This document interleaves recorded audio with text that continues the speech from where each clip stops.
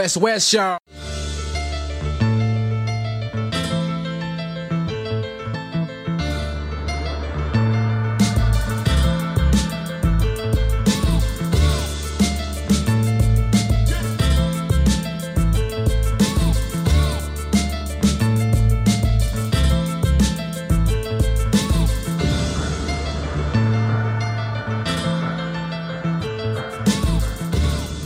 Coming up, you're going to hear an inspiring conversation between me and a man who has done amazing things in the past 17 years. He is a marathon runner who runs 5 to 6 marathons every single year up and down the country and now overseas. I'm talking about my guest today on the podcast, Mr. MICHAEL STOWERS. But first, some housekeeping. This episode, the back of the 1 through 5, is episode number 221. Brought to you by the West Podcast Network. Brought to you by westwestnet.com. Go check out our website for all our write-ups on sports, pop culture, business by our regular contributors and podcast hosts. Also, follow the West Network on all our socials. We're on Facebook, we're on Instagram, we're on TikTok and X, formerly known as Twitter. Also, subscribe to the West Network on our YouTube channel for all our video content. And also, if you wish to help us out, we've got a donate button on our website. For the price of a coffee and a pint of beer, well, it's probably cheaper with the inflation going on right now. But yeah, you can help us out and help us maintain our websites, our software we use for our online podcasting, and for our studio equipment and stuff. Help us maintain that and expand and all of that would be truly appreciated. That's our donate button right there. What a week. Empty Out the Clip dropped just now. Me and Let's were on the mics talking about the Fuswanga that happened. Did you see the fight that happened in the between the Samoans and Fijians in that Fiji Samoa League 9's final at the South Pacific Games? We talked about that. We talked about some politics, and we had some Fear Book of the Week, and Lydia has some Savage of the Week. So that's our Empty Out the Clip podcast on Spotify and YouTube out now. Alright, my guest today, MICHAEL STOWERS. He is a marathon runner. He is also a chartered accountant. And we talked about his running. Mostly, he just got back from New York. He participated in the New York Marathon. So we had a good chat about that. His experiences going over there and running in a foreign city. Cities as big as the Big Apple. He's a triathlon as well. A triathlete. He did a race in Hawaii. He spoke about that. It reminded me of when I read David Goggins' book, when David Goggins was running those long ass races that last 5 weeks or five days, should I say? He's just so passionate about health and fitness, his health and fitness, and he told me his why, and you'll hear it on the podcast. It's really important. Just his journey in running, the friends he's made, the groups he's joined up. It's just a cool conversation to have, with someone at his age. He's 57 years old. Yeah, and he started his running journey when he was 40. So it's good to see it also still going, still doing what he's doing, and inspiring others to do the same. Because us Islanders, man, we need that health and fitness. When it comes to our health and diabetes and obesity and all that kind of stuff, we're high in the casualty list, so to speak. So it's a big reason why we need to exercise and keep moving. So yeah, this episode with MICHAEL we'll probably talk to all of that. Yeah. I had fun and I was inspired, so I hope you guys get inspired too. So yeah, let's get on with it. Please, everybody, give a warm welcome to my guest all the way from Glendowie, Mr. Michael Stowers.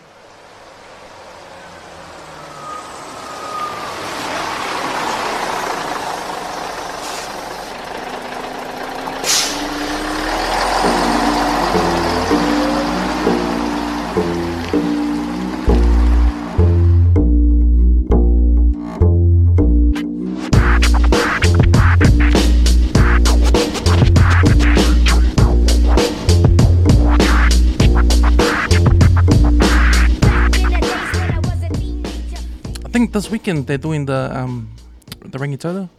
Rangitoto swim, yeah. Rangitoto to St. Heliers, isn't it? Yeah, 4.5K. Oh my gosh. Yeah. I've done it. I've done it. Yeah. Have you? Yeah. What? Shows Samoans can do it even though we swim like rocks. Yeah. Yeah. Man, because I can't, to me it's scary. Because, I know swimming laps and pools. Yeah. But you're talking about currents, you're talking about waves, Yeah. I'm probably not big waves because we're talking about the harbour here, but 4Ks. Oh, it can get quite rough in the middle. Yeah. Shucks. Yeah. Because she was explaining to me, sometimes when you're swimming those long distance in open water, you can get disoriented. Yeah. I look where the light's coming from. Yeah. Oh, right. Yeah. If the sun's that way and then suddenly you're going that way, oh, okay, yeah. Yeah, but normally because I'm one of the last ones, there's plenty of support. Yeah. And my motto is always finishing is winning, so it doesn't matter how long it takes me. People, what about the sharks? Look, New Zealand sharks are vegetarians. Okay, when's the last time you heard of a shark killing? Apart from that accident out of West Auckland, otherwise there's no shark attacks killing men in the harbour. So. Well, that's a good point, because when you hear a shark attacks in open sea, like East Coast or West Coast, but in the harbour, in Australia, yeah. What kind of sharks come in harbour? Just vegetarians? They talk about marcos and some big sharks and that, but they don't eat red meat. I'm saying the vegetarians, man. Like I'm an accountant, so I do a lot of things that are risk based. Yeah. Like went to our accountant's dinner, and oh man, it's so hard finding a car park. I parked in a bus stop because it's after 6 o'clock, and meter maids aren't around at that time. So risk based parking. So I like swimming. Yeah. So when was that? When was that swimming? The Rangitoto one? Rangitoto swims is done every year. So I started my swimming endurance career sort of similar time I did my my marathons. About you turn 40, and then the Palangi running crew that go every Wednesday, and they invite you along, and you're right at the back, but it's a return point run, so it didn't matter how long I took, because when I saw them already coming back, then I just turn around and come back. Oh, okay. So I was 40 working at ADHB as a management accountant, and they said, why don't you come along and do the run, because they used to have round the bays, and I used to run in the ADHB work team, because they would always have a good barbecue after. All right. Because we celebrate through food. Our Pacific. There's the event, and there's the big rah people coming first and all that. But if you just I enjoy the company, the camaraderie, and the special, award I give myself. I say, I'm the first Samoan finisher again. Okay, so it didn't matter where I came in the race. I'd normally be the only Samoan, and the good thing is, when I started age 40, now 17 years later, there's a lot more Samoans now.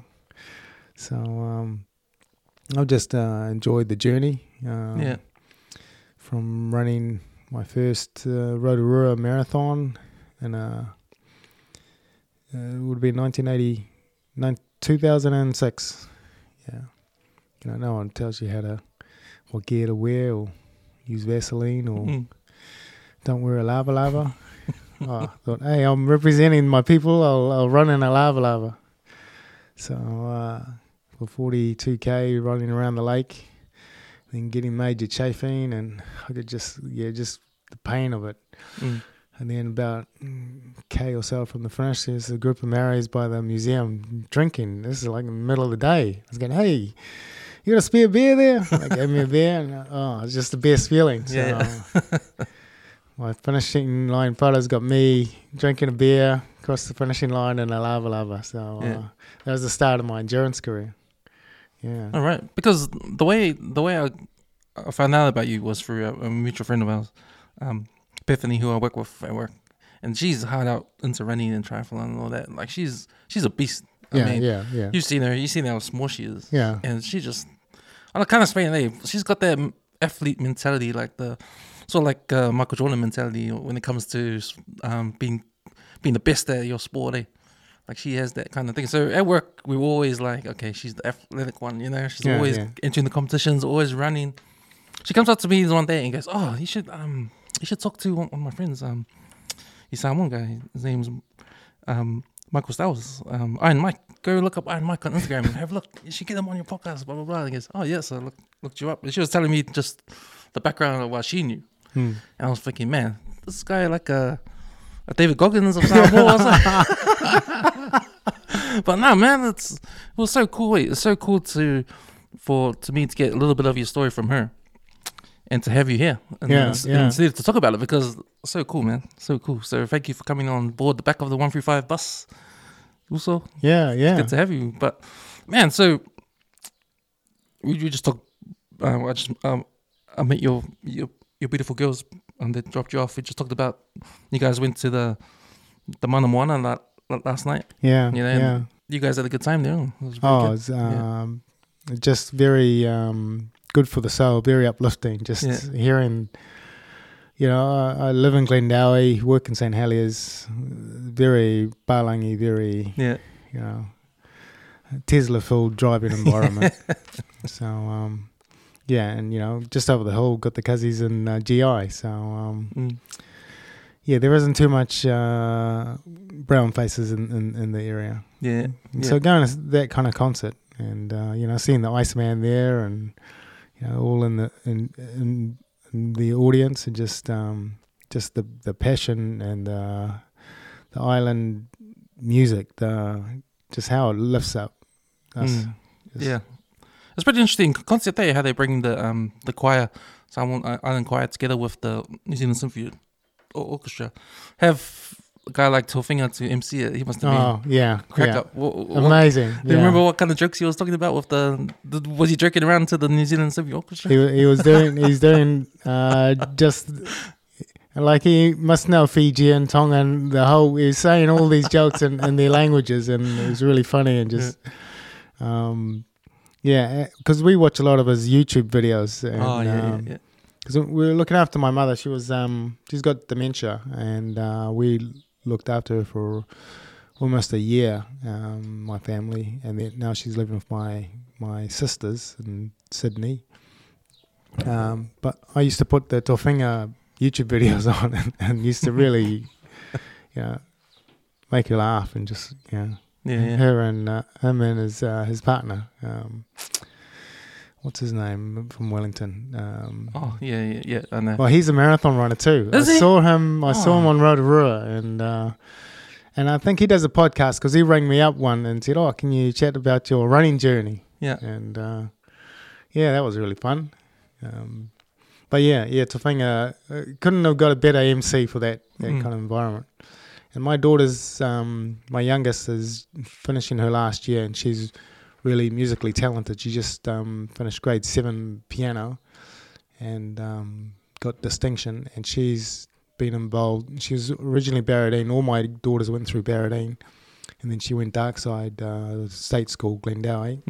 But it turned out to be a good decision for her, and she got involved in the music, and she's involved in the choir, the orchestra, and they use her as accompaniment to a few of the soloists. So she's very talented, young Esther. So just seeing her with all that classical background, and then coming to the symphony orchestra, and how it synced in so well with the Samoan music and all the different songs, and Fijian, Tongan, Kukai, Māori, just all that burst of just praise and just glory. I mean, it's glory. Yeah, my wife, she's sings in a choir, and yeah, it's just night and day when you compare the two. So it'll be hard to see her Christmas choir next month. Yeah, no, I think for me, like when it comes to classical music, I've got a appreciation for it, and you don't think about it now as when I'm older, but when I think about it back in the days, because I'm a bit of a movie buff and I love movies. Yes, and I grew up with like Steven Spielberg. Oh yeah, and all that, all his kind of movies. But the composers that he uses for his movies, like John Williams. Yes, yeah, and all I'm those a Star Wars fan. Star Wars, like the music in Star Wars, the music in Indiana Jones. You just know these. You just know these scores, right? Yeah. And you love these scores for some reason, but you don't really talk about it. But then it's from an orchestra. Yeah. And from now I'm like thinking, man, imagine if I was one of those people in that orchestra, like playing one instrument. Yeah. That's part of the whole symphony of the whole song. And to me, that's pretty cool, And like, it's good to see, your daughters wanting to be part of that, or you going to these orchestra shows, because man, I remember because I share the same love for music and musical scores with a friend of mine. We wanted to go to that Star Wars Empire Strikes Back with the symphony orchestra. Oh playing. yes. Did you hear about that? I was going to go along to that, but I think cost of living crisis. The price of it was too much. Because that would have been cool, Like watching on screen and having the orchestra play the score. Yeah. As the movie's going, it's pretty cool. Yeah. My youngest really likes her jazz, and she's a big Stevie Wonder fan. Right. And on Netflix there was something about the Summer of Soul. Have you seen that one? Yep, and it won an award, I think it's the guy from The Roots, the drummer.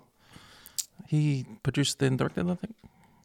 I'm not sure, but yeah, it's the hidden tapes of a concert of a four weekends in the summer of I think the same year as Woodstock, and the white TV networks wouldn't play it, and so it was hidden in someone's basement for like 50 years, and then he pulled it out and just had all these awesome soul singers from back in the day. Young, I think it was 18 years old, Stevie Wonder, Gladys Knight and the Pips, and had all this, and just seeing all these, and I think the New York police wouldn't provide security for this, so Black Power provided this security, and they had all this gospel sounds and some disco sounds, and just it was an amazing concert. So definitely watch that. I think that was the movie that won the Oscar for best documentary. I think last year. I think, I forgot the name of the guy. He's the drummer. Oh, he's a famous guy. He's from The Roots anyway. Can't remember, but yeah. I'll check that out. I never did get to check it out, but I know the film you're talking about. Yeah. Awesome music. Yeah, just gospel to disco to the Gladys Knight. Just they're all young there, and just and Nina Simone. It's almost like she's declaring a revolution against the whites. But that's just the sign of the times, in which there was a lot of unrest in New York, and just Because I think in the 70s, New York was pretty rough, during that time. Yeah. A lot of crime and all that. Yeah. So interesting that came out same time as Woodstock, because as we know in history, Woodstock is the ultimate kind of the main thing, and here we have this other soul thing happening at the same time, and no one takes notice of that. Like, it's not in the mainstream. That's right. Yeah. The all the main networks wouldn't play it. Just the racial background behind it, unbelievable. Yeah. Oh, that's cool, man. Oh, that's cool. Yeah, you guys had a good time at the concert. Yeah. So you did when I did first reach out to you. You told me you were going to New York for that marathon, the New York Marathon. That's the one they do every year, right? Every year, yeah. Yeah. How was that, man? Because that was been a cool trip. Have you done that before? That was my first overseas marathon. Yeah. I'm hooked. I want to do more. Yeah. So I'm.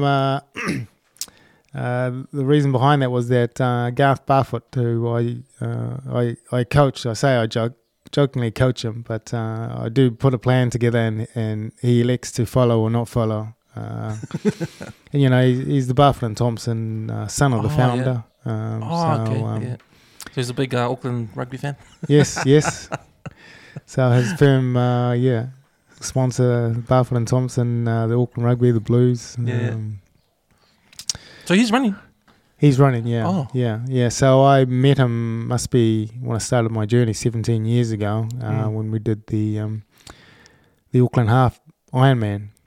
And it was you set up the swim at one point, and you got to move, and the bike and run was at another location. So you had to set up your bike and then catch the bus to the swim start, which is like 30k away, because you start the swim. And so he was setting it up, and I told the bus driver, hold on, there's one old guy still coming, and that old guy was Garth. And how old is he?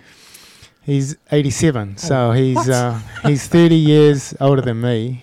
I'm 57, so it would have been 17 years ago. I would have been 40, and he was 70. Yeah. So and then 17 years later, he's 87. So back then he used to beat me regularly. Yeah. And then over the years, I've started slowly being able to beat him. I was 30 kilos heavy. I was about 128 kilos. And 128? Wow. Now I'm just a light for some 100 kilos. So, okay. Yeah. And that's when you were 40 years old? You were 40 years old, yeah. Oh, okay. Yeah, was that your normal weight sort of going around? Well, I was an active rugby league player for Marist. Marist Saints, which unfortunately got their league club rooms burnt down only last week. Yeah. Oh, man. How'd you feel about that? Because that was a big story on social media. Yeah. Yeah, because a lot of good memories there. I played right up till I was 34 until year 2000. And I don't think my wife liked me going up the club and all hours enjoying myself. But no, sadly, I mean, yeah. Did they know? I saw that it came on the news. Like I saw it was in flames. They had footage of it on fire, and the fire trucks were there and stuff. Yeah. Did they know? Did you know what happened? Like, was it arson or something like that? I don't know. But I saw one of the players' dads I used to know quite well, Hans Wolf, and he had the cross there that they're able to save. Oh man, all the memorabilia, the photographs, all the team photos, all the championship photos, all burnt up. So jerseys, signed jerseys, all the all the New Zealand rep jerseys, and some of the overseas teams that donated jerseys were all up there, and very sad. Because we always had good players coming through, and Mount Albert would most often steal them. So we always kind of bounced between second and first division. Right. And I played second row, front row. I was just a journeyman, not a star, but I did get forward of the year in my last year, so that was my sign off. Did you ever play Masters there?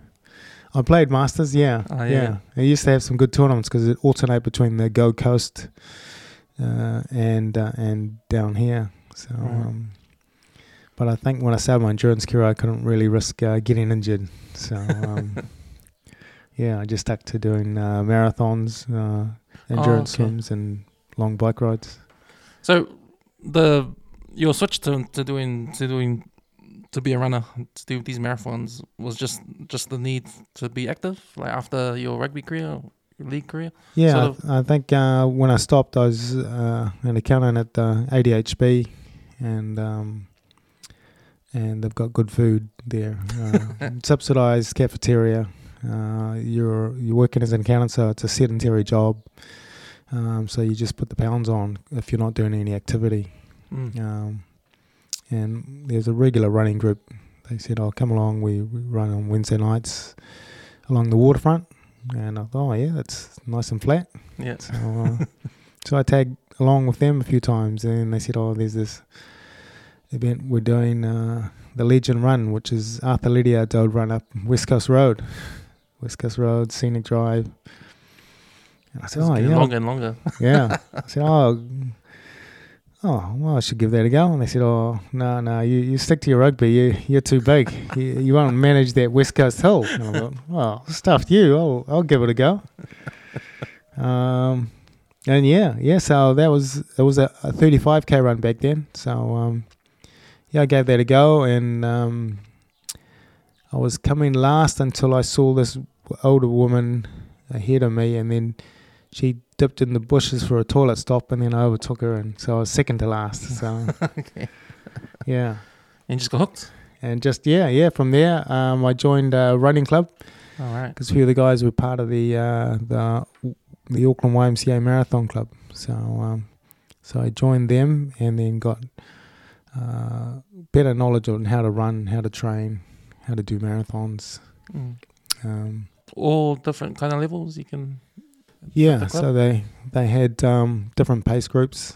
You had your walkers, your fast walkers, your slow joggers, and then they'd do it on kilometre pace groups. Like the walkers would be 9 or 8 minute Ks 9 minutes per K.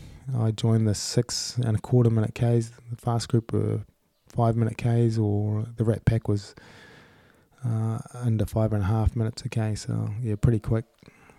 And so I just joined them, and I've been doing about 5-6 marathons a year, and I'm up to 66 marathons now. Yeah. 5 or 6? That's all around New Zealand? Yeah, all New Zealand ones. Yeah. My first overseas one was New York. Yeah. The one you just came back from? One just came back from. Yeah. So my wife came, and she normally doesn't come to any of my events now, but it was New York, so she came. And my daughter's a lawyer down in Wellington, so she works for Ministry of Foreign Affairs and Trade, and 2 of her friends were in the New York office. Oh, right. So she, went along with us, and it was really good because her 2 friends, a Solomon Islander and a Samoan girl, working at the United Nations, and got a private tour. And then they were able to show us some places around New York that only locals would know. Yeah.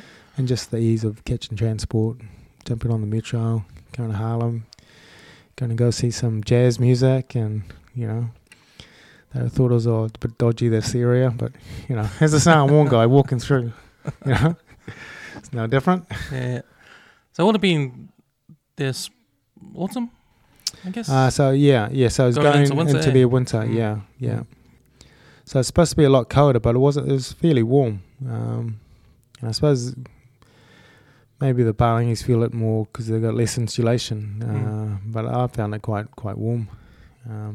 Some chilly evenings, but I don't really need much covering. And on marathon day,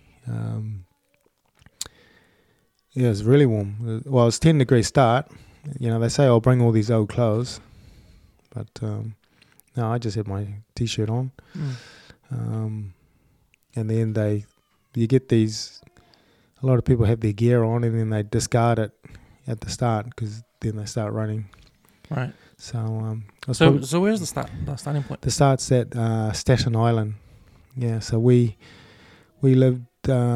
Our hotel was by Times Square, and so we walked almost a mile to the ferry, and then the ferry takes us to Staten Island, and then you bust to you can catch a bus to Staten Island, go around the long way.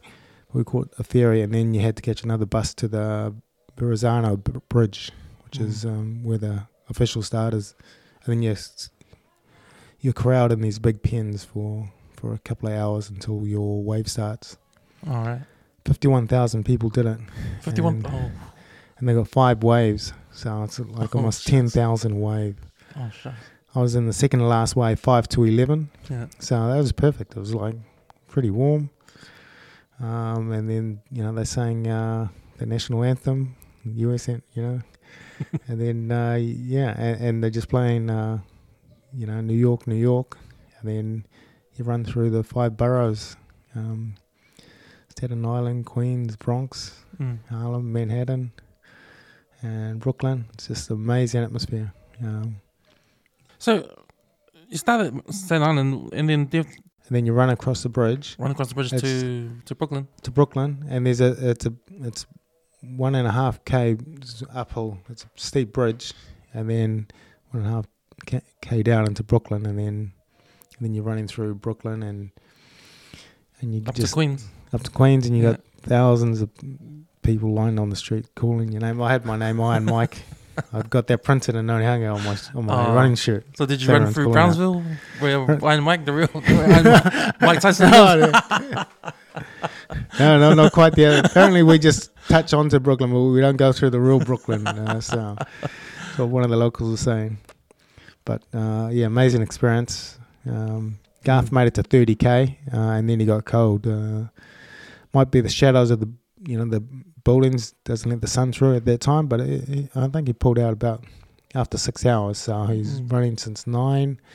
So just after 3, and I finished about an hour and a half later. I did it in 5 hours 25. So 5 hours. Oh wow. Yeah, I'd done the Auckland Marathon the week before in 5:05, and I just thought it was a tourist marathon, so I normally take about 80 selfies with the marathon. Everyone's saying, "Oh, you'd be a lot quicker if you didn't take so many photos." But look, I'm sharing my journey. I'm sharing my race, and a lot of people say afterwards, "Oh man, it's good seeing the races." And I always take photos with the volunteers and everyone that's out there and supporters. It's great. And you got that Rocky theme, "Gonna Fly High" now, and they had a brass band in Brooklyn just playing it all around. It's just like, wow, it just like lifts you. Oh, if I was, man, if I put myself in your shoes, like, it would have been, I don't know how I feel being distracted, being a tourist and running at the same time, Like, I can't believe I'm running in New York, running in Brooklyn. I'm looking around, all I see is people running with me, but then I want to see the buildings, and it must have been some kind of, what was that feeling? What was going through your head? Well, just seeing so many people screaming out your name, welcome, and different bands, different choir groups, gospel choirs. It's just amazing. It just went so quickly. I mean, when I think about it, it was over, but by the time, the pain was starting to kick in when you hit Central Park, but you're close to the finish, and you just you keep going. And I know there's, as much as, it's sore, it's painful, just you just got this big smile on your face the whole way. It's just so unbelievable that there's hundreds of thousands of people line the streets just to follow you, just to scream, just to really celebrate. And you're there, you're celebrating the experience, and there's one. Oh, there's two others. There's Samoan woman there, Geraldine. I think she's the chair of Pacific Peoples or something. And there's another. There's a girl. There's a big girl who was a powerlifter, Samoan girl, Julia Belford, and she was doing it as a fundraiser. And she'd never run in her life. She started from scratch over the past 18 months. She did her first 5K, first 10K, and I think she did her first half marathon this year. Big girl, and she finished like awesome. Just she walked most of it, and one of the photos of her at the beginning across the bridge, it looks like she's just on her own, because everyone had already taken off. Right. And I think that's one of the best photos. She's got the whole bridge to herself. But yeah. This Negro woman who'd done it for like 10 or 15 times just stuck with her the whole way and just said, "Look, we'll get you through. This old black woman. And it's like, because after 3K across that bridge, she was busting down. She was crying, like, how am I going to do this? And this girl, this guardian angel, this older woman just said, "Look, stick with me. We'll get you through it." Talked her through it, and just so. Yeah, just unbelievable. Yeah. And just hearing her, because I was the flag bearer for New Zealand. So, the group of New Zealanders, and there's a good it's on YouTube because they televised it live. So it's got me there. And then I found out that Julia was the Samoan flag bearer. So I went and hunted her down and got a photo. And yeah, so so it's just her holding the flag. So I'll check if she's going next year. If not, I'm going to go and do the Samoan flag bearer. Yeah. You going to do it again next year? Well, because I coached Garth and Garth didn't finish, so I have to. Yeah. He's already booked. He's already booked for next year. Oh, so, wow. So I told my other 3 daughters, because one of the 4 went, so the other 3 can come this year. Or even the 4th could come again. Yeah, I mean, it's an amazing place. We went to see some Broadway shows. I loved the Michael Jackson show. So yeah. How was that? Who was playing Michael Jackson? Oh, there's several parts because playing him from Jackson 5. Oh wow. Jackson up to his Off the Wall album. They had that version of Michael Jackson. Had the Thriller, the Thriller album. So it had him all different aspects of his life, and it was it kept reflecting back. So it was the one was of him with his backup just doing rehearsals, and then he'd go back and think back of his upbringing and how hard it was, and how the monster was his father, Joseph. And it was really good how they did the Thriller song, because the monster was Joseph, his dad. Oh, true. Yeah, oh, yeah. Well, that's interesting. Yeah, so it's yeah. Who wrote it? Who wrote that play? I don't know, but it's pretty well done. I had Jackson 5 and had him doing the Victory Tour, even right down to when he got his hair on fire with Pepsi. Yeah, the Pepsi accident. Yeah, because I remember that old school. Do you remember that The American Dream, the miniseries about the Jackson 5? Oh, no. It came out in the 90s, early 90s. Oh, okay. Early 90s. It starred Angela Bassett. She was the mum. Oh. And there was another actor that played the father, Joseph.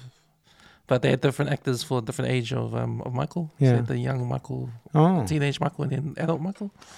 So they had, they reenacted. They had the scene where his hair caught on fire, the Pepsi ad. Yeah. Oh, I'll have to look that up. It'd be on YouTube or something. Yeah, I think it is on YouTube. Yeah, because it's old. It's old. It's a miniseries called I think it's American Dream, Jackson 5 American Dream. Yeah, check that out. Yeah. Okay. So is that like a show that's going around the world, do you know, or is that just one of those Broadway? It looks like it's been fixed there, but there must be a version that travels around, like, because there was Wicked there, and there was the Harry Potter. There was 6. That was a pretty good one. That was about King Henry's VIII's 6 wives, and but each of the wives sang their own story in a Beyonce style kind of song, dance and everything. Cause it's pretty awesome. Yeah. And we saw Some Like It Hot, which is the old Marilyn Monroe classic. So, Who played there? Because are they like real actors, like Hollywood actors there? Yeah, some I don't recognize any of them in there, but that's the old Marilyn Monroe one that did with I think it was Jack Lemmon and Tony Curtis, I think, played in the original, 1959 or something. Yeah. But yeah, that was really well done. But yeah. Have you ever been to New York before? First time. Oh, okay. Yeah. And how many weeks did you guys? I went for almost 2 weeks. Oh, yeah. Okay. Yeah. So I'd probably do the same. It's just accommodation is really, really expensive. Yeah. Because whereabouts did you guys stay? We stayed in the Marriott Times Square. Oh, right in there. Yeah. So I think anywhere is really expensive, but we went through Judy Wolfe Marathon World Tours, and so if you go through them, you pay a little bit more extra, but you've got guaranteed entry to the New York Marathon. Oh, okay. You've either got to run really fast and get a fast time, or go in the lottery and they pick your name out. Because 51,000 ran it, but there's heaps more that get rejected. That true. So how did you get them? What was through that? Marathon World Tours. So that's automatic. They've got an allocation of places. Oh. They had like 70. We had 50 from Auckland and 20 from around the rest of the country that went on the New Zealand tour. Oh, so 50. You're part of the 50. Yeah. Was yeah. there more than that wanting to get in as Yeah, well? Oh, yeah. okay. Yeah, there's a group that came from Indonesia because they look at the other world travel tour groups that have got allocations, and New Zealand was the only one that had a few spare, so they jumped on our one. Oh, yeah, cool. yeah. Yeah, I guess you need to, for something that's popular around the world. Because, you were talking about New York City here, the Big Apple. Yeah, well, it would be the most popular marathon around the world. I mean, it's the biggest, 51,000. Wow. 10,000 every wave, every half hour. Like, oh, wow. It's crazy. Yeah. There's a few burglars there because, you're supposed to give the time you think you'll do. And some were putting like 3 hours and they were like 5-6 hours, but they just want an earlier start. But even to think about the preparation for a race like that, like to close down the city streets for that. Like what, the millions of people that live there and all the cars and everything, like to shut everything down there just for the race. One day. It's like, man, what a big job to do, eh? And the security presence is huge. My wife tried to, because we've got a tracker, so I was carrying my phone and it could track me where I was, and she underestimated my speed. I was quicker than she thought I would be, and she didn't quite make it to Central Park, and she couldn't get through the security. The security was just too... Oh. They shut down Central Park, so only the runners can get through. So I saw her afterwards, but yeah. I wonder if that's reaction to the Boston... Yes, it is, yeah. Boston explosion, the terrorist thing, eh? Yeah, Boston 2011 or 2012. Yeah. Yeah. So... Yeah, it's just, security was just bad, crazy. They made marijuana legal in New York for the last couple of years. So you're running in the street, like I was doing a run every day, and you just got the strong smell of marijuana everywhere. Oh, yeah. That and cigarettes and cigars. Like, there's still a lot of people that smoke, which is, crazy. Yeah, well, I went to New Caledonia, and, man, you know how it's French over there? Yeah. Like, everybody smokes. Wow. Like, even now, everybody, when I say everybody, the restaurant, and the families are smoking, and the kids are there too. In the restaurant? Yeah, they're not smoking, the kids, but the parents are. Like, everybody. Like, no one doesn't smoke. It's like, no, Oh. It's crazy. Like, and, New Zealand was like that, but back in the day, we were like that. We could smoke inside. Remember the ashtrays in the malls? Yeah. Back in the day? Remember McDonald's used to have an ashtray? That's right, yeah. The golden one near the McDonald's. That's right. You press down. Yeah. So but it's funny how some it's still the same in other countries. Like, well, I've got to thank who was it? Helen Clark. Helen Clark put in the smoke-free work zones, and thankful to this time. I mean, it's crazy that you go overseas to New York City, marijuana's legal, and everyone's just. But I love the pizzas there too. Yeah. We flew in on Thursday. Was it a direct flight? I missed the direct flight because I stuffed my passport up. Like, I got a new passport in time, but the American visa is tied into your passport number. So, because I got a new passport, I needed a new American visa. Because we need to apply now, eh? Need to apply online. Visiting. It's pretty quick, but it meant I missed my flight because I just didn't... Like, had my daughter there, and she quickly typed out everything and applied online, and then 40 minutes later... There's a lady at work, her son, he works in New York. So she was one of the first Kiwis to do the New Zealand direct flight, the first one. Yeah. And they mucked it up. The real first, it came on the news. Because, they could do a direct flight from Auckland to New York. But it meant, like, they had to lose weight. And they didn't. They had to lose weight halfway through. Like, they had to stop. I don't know if they stopped. I heard a couple of flights are like that, yeah. Something happened there.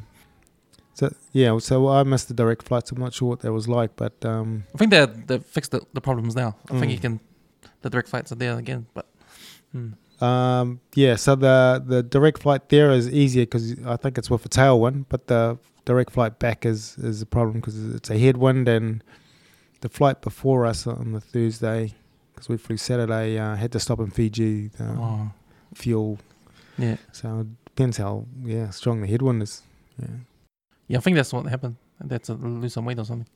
And she had to wait for her luggage extra day or something like that. Yeah. So is he still there?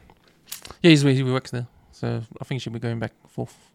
Okay, if I'm there next year, just tell her son to come do the marathon. Yeah.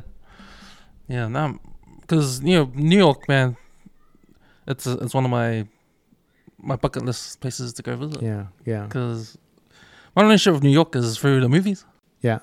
And man, I just want to go see every single movie. That's right. Yes. Background in New York. I want to go. Did you have that too? Yes.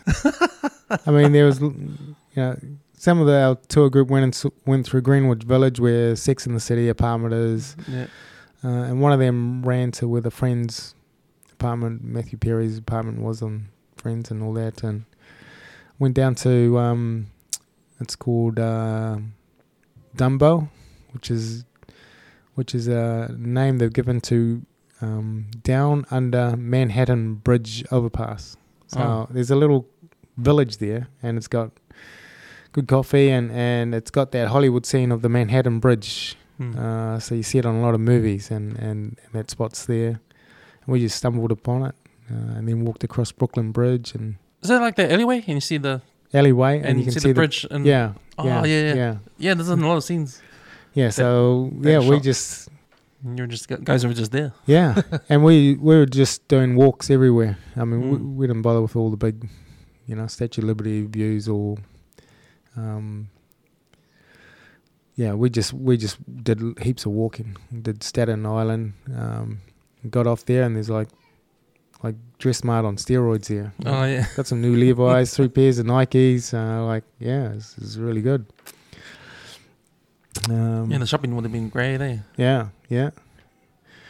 And New Balance is the major sponsor for the New York Marathon. So, how many so the full 50 of the Kiwis went through that ticket. Yeah. Well, and you know how is it Gwen, the Samoan lady with the Samoan flag? Julia Belford. Yeah. Were there other Samoans too? There was another.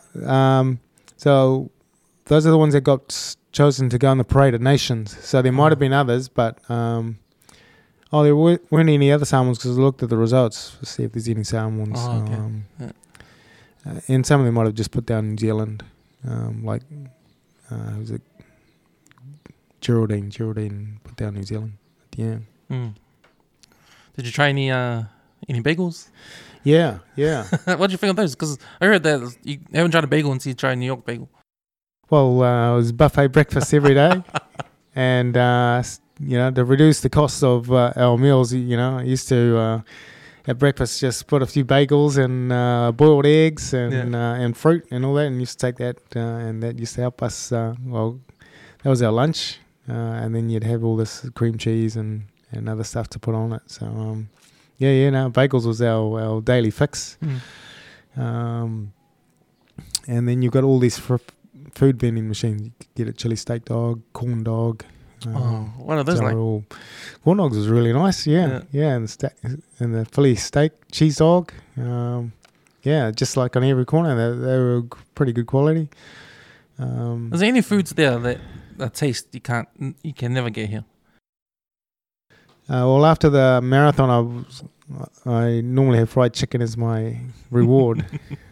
So there's no KFC, and I text my mate who works for KFC. I said, "Hey mate, where's the nearest one?"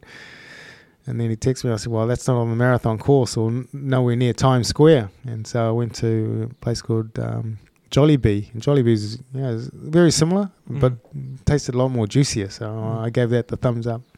Right. You didn't go to Popeyes? And then Popeyes, then went to Popeyes. That was also on Times Square. So, I was telling him, mate, he's New Zealand KFC guy. And I said, well, he said, there's so much more fried chicken competition in the States. Like, KFC doesn't rank up there. So, it's overseas is where they got the dominant market. Okay. Yeah. Yeah. So, so I ran the New York Marathon a week after Auckland. Because you wouldn't be still sore though. You used to it. You wouldn't be sore from the. Because you just because I run every day. I've been running every day for 9.5 years. The body gets used to it, and these new shoes now, the technology in the shoes. Oh right. buying a new pair of New Balance 2 days before the marathon. Just the technology now, there's no blisters or anything. It's just and the thicker cushioning now means your legs aren't hammered so much. So it really absorbs a lot of the shock from, especially being an island size, 100 kilos, over 42K, the amount of repetition on hard concrete, and just the legs felt okay. Yeah. I mean, it's still exhausted. It's a marathon, but good for the knees too. Huh? Yeah. Because I can imagine the knees are the first to get hammered when it comes to running. The knees and the quads, they get really smashed, especially on running concrete. Right. So between Essex and New Balance, you recommend New Balance? Yeah, well, I'm a convert to New Balance. Oh, okay. You're Essex before that, were you? I was Essex before that. Yeah. A few others, they switched to this Hoka, the kind of, I call it dark side, like off-road. The trail runs. Oh, right. Have you done that? That's a popular one. Yeah, the exteriors. But I'm a road runner, marathoner, and I call them the dark side because, they really love their long distance, 100K, 100 mile. And I said, look, there's no glory in the finish with trail running. You finish, you start in the dark, you finish in the dark, and there's only your wife waiting for you at the finish line, And even she's not happy, so... Yeah, I call it the dark side. I call them Sith Lords, and the Jedi's are the road runners. So. Right. I guess they suck you in with there's nice scenery. Yeah, nice scenery. And, and I said, I'm an accountant, man. The cost of a trail marathon versus is like almost double the price. It's like crazy. I guess the injury is higher, right?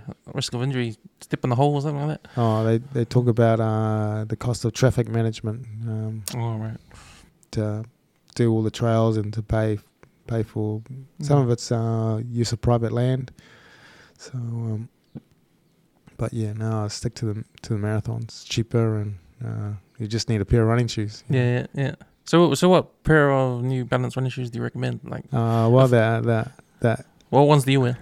1080s, yeah. The 1080s version 13. That's just come out. That was the brand new ones that they had at the expo, and it's got New York Marathon on the shoes. So, so I went to Dress Smart today, and they got the previous year's version there for like half price. So, okay.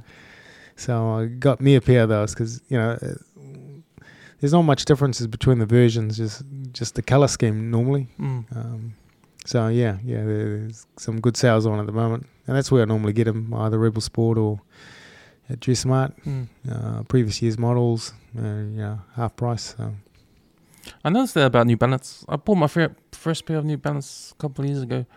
I never had New Balance before. I think I had Essex before I had New Balance. I'm usually into the normal Nike is normally there. Oh, Nikes don't do good marathon shoes for islanders. Well, I was told they're not wide enough. Yeah. You get the size, but the wide, they don't get the wide. But I noticed in America, because I went to Hawaii, you get the wides. Oh. Not Nike, but other shoes. Oh, you get wides. Yeah. They got the 2Es and the 4Es. Yeah. 2Es wide, 4Es extra wide. Yeah. So I jumped into a pair of New Balance a couple of years ago, and man, I felt the comfiness in the heel. Yeah. The back heel. I was whoa, this is like... Yes. It looked ugly though, but it was comfortable. Stuff off white. Yeah. So I'm a New Balance guy now. And what kind of runs do you do? I can't actually run because either hip. That almost sounds like a policy statement. I mean, everyone can run. I can run, but I have to be careful because I actually had a full hip replacement.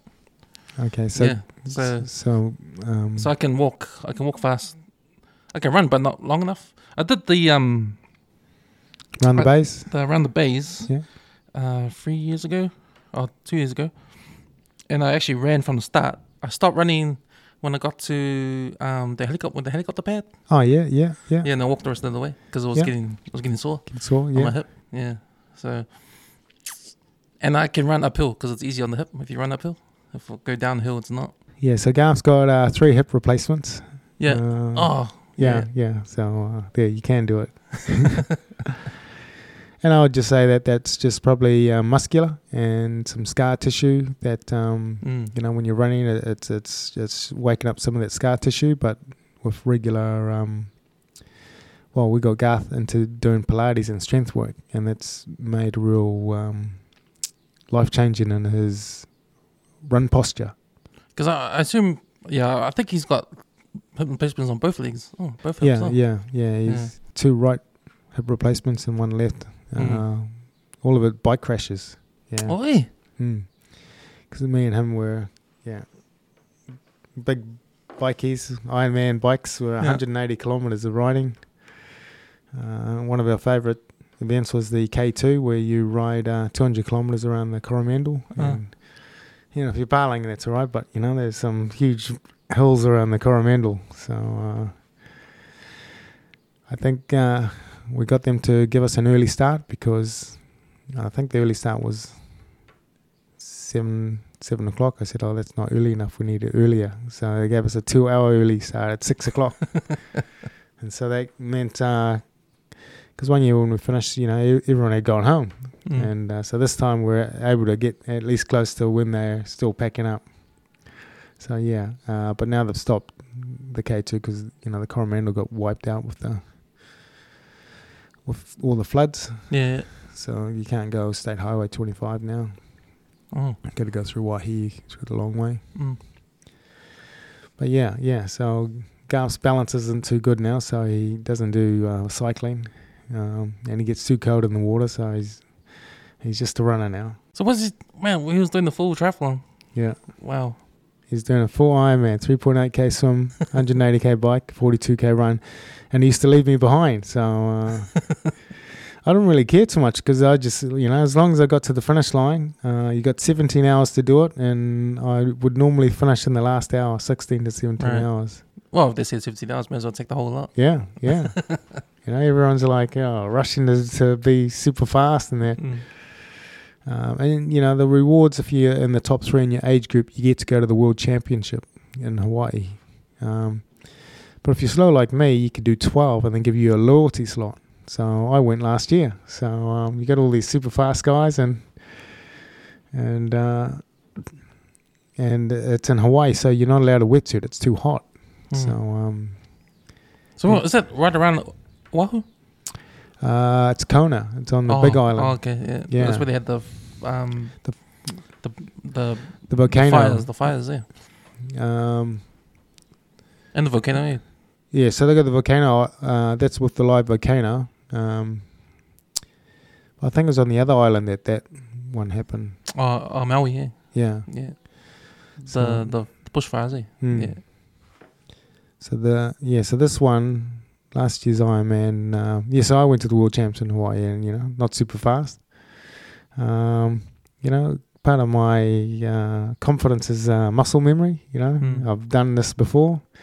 The only trouble is it's in Hawaii, there's no wetsuit, and I'm a bad swimmer anyway, so it takes me an hour 35, hour 40 for 3.8k swim, but no wetsuit. Some of them people paid $300 for a skin suit, which is, I'm not paying that for one race. And so it took me over 2 hours to do the swim. The fast guys were coming out in 45 minutes or quicker. So what does the wetsuit actually makes you faster? Yeah, the wetsuit lifts you up in the water, so you don't drag. Right. And if you got the island weight, you drag the whole way. So you submerge more, where the wetsuit lifts you up, lifts your legs up, and so you're able to kind of go along that way rather than just drag along, which is my style. But there's this young Hawaiian girl on her surfboard. She said, just follow me. And so I don't need to keep looking up where I was going. I just kept the eye on the surfboard, and so she got me through the swim. And then on the bike, I was last out of the swim. Then got on the bike, and you ride all the way to Hawaii, which is about 80k out from the start, because you do a dog leg and then you go out. And there were I was passing a few people, and there were a dozen people behind me, and I got to the turnaround point right at the top, and then I went and then at the next aid station, which was 15k later, I saw the tail end Charlie guys. I said, what are you guys doing here? They said the others didn't make cut-off, so there's a halfway cut-off. And so, And then the heat, you got heat from the lava and you got heat from the sun. And Oh, wow. you're in an oven and you're just getting fried, and you can't get enough cold water. Your gels are starting to make you sick, and then you gotta clear your stomach. You're feeling sick, and then you got these tail end Charlie guys, one on the bike, one in the car, going, "Come on, mate, keep going, else we have to take you off." And I'm like, so I get up to the 120k mark, feeling sick again. Carry on, and these guys are just on my back, just like, and When they say take you off the rest, you're not resting anymore. yeah. They've got a sag wagon, and they've got certain times you got to pass these points. Right. And if you don't make it, you just get in their bus. And so I'm like Trying to avoid and then I get in to the bike after 8 hours. And then just get in, and I got to have a rest. Take 15 minutes just resting there. And it's good because you got all the volunteers, you're the only one there. Come out of the swim, you're the only one there. They're all there for you, and same with so they're able to towel me down, change my socks, put my run shoes on, and then they looked at my watch, said, 6.5 hours. 6 hours, 6.5, 6:40 to do the marathon. I thought, easy, I can do a marathon in 6 hours. Yeah. So the first 3K I'm walking, just pouring water, trying to get my heat temperature down, and then I run along, and then get back on the Queen K. And then one of the girls the woman had raced on the Thursday, and she was just saying, "Get going." Anna McRae, she'd already raced, and then she did the next 30K with me. Like crazy, like I don't think she was even in running shoes. Like, I was just shuffling, and she'd like scream out every time I was walking, "You got 30 seconds to walk, and then you got to get running again." And so she was saying that to me periodically right through, and they got me through to the finish line, and I was able to take in the last 7K out. It was a bit more flatter, and so then I just started getting a good run on. It's after midnight, it's still pouring cold water on me. It's still very hot.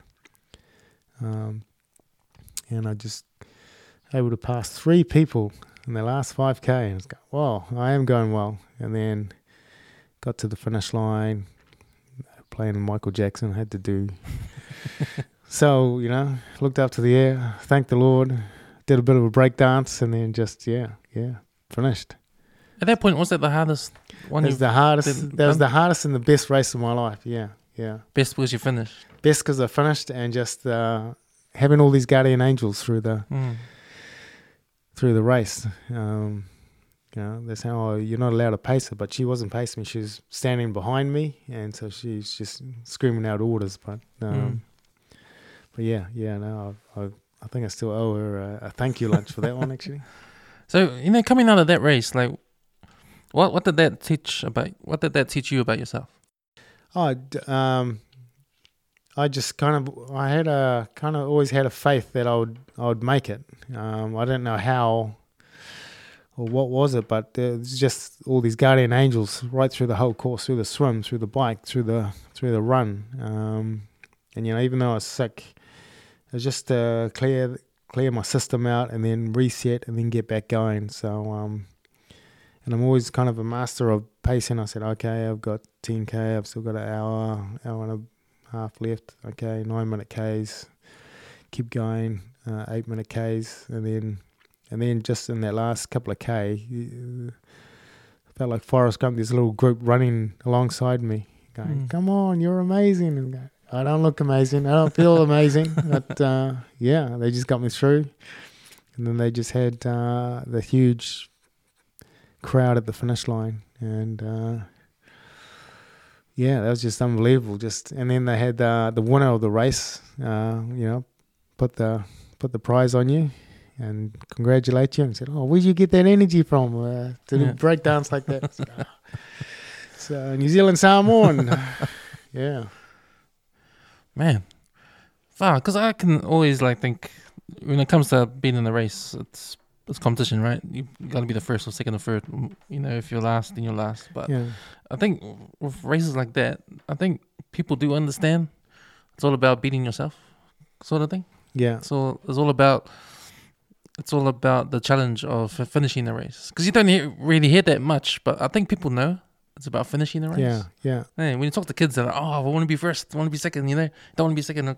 If you're not first, you're last, kind of thing. You know. Yeah. But you know, for a tough challenge like a triathlon or whatever it is, marathon, for individual people, like just to finish it is a win. You know, Yeah. it's winning the gold medal. You know, because if you think about what you have to do, you know, think about all the times, all the chances you got to give up. You know, how many chances? Plenty chances. You could have said, "Oh, nah, that's me, I'm out." You know, that's enough. Nah, but you didn't. You just carried on, and then until you can't carry on anymore because you crossed the finish line, there's nothing else to do because you already got to the finish line. It's like the feeling, you know, is amazing, eh?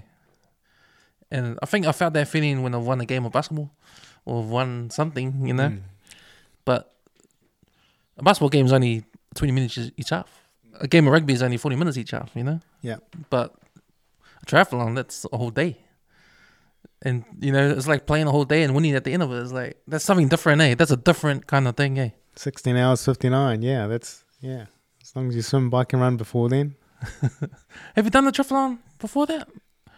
Yeah. So most of the triathlons are short triathlons.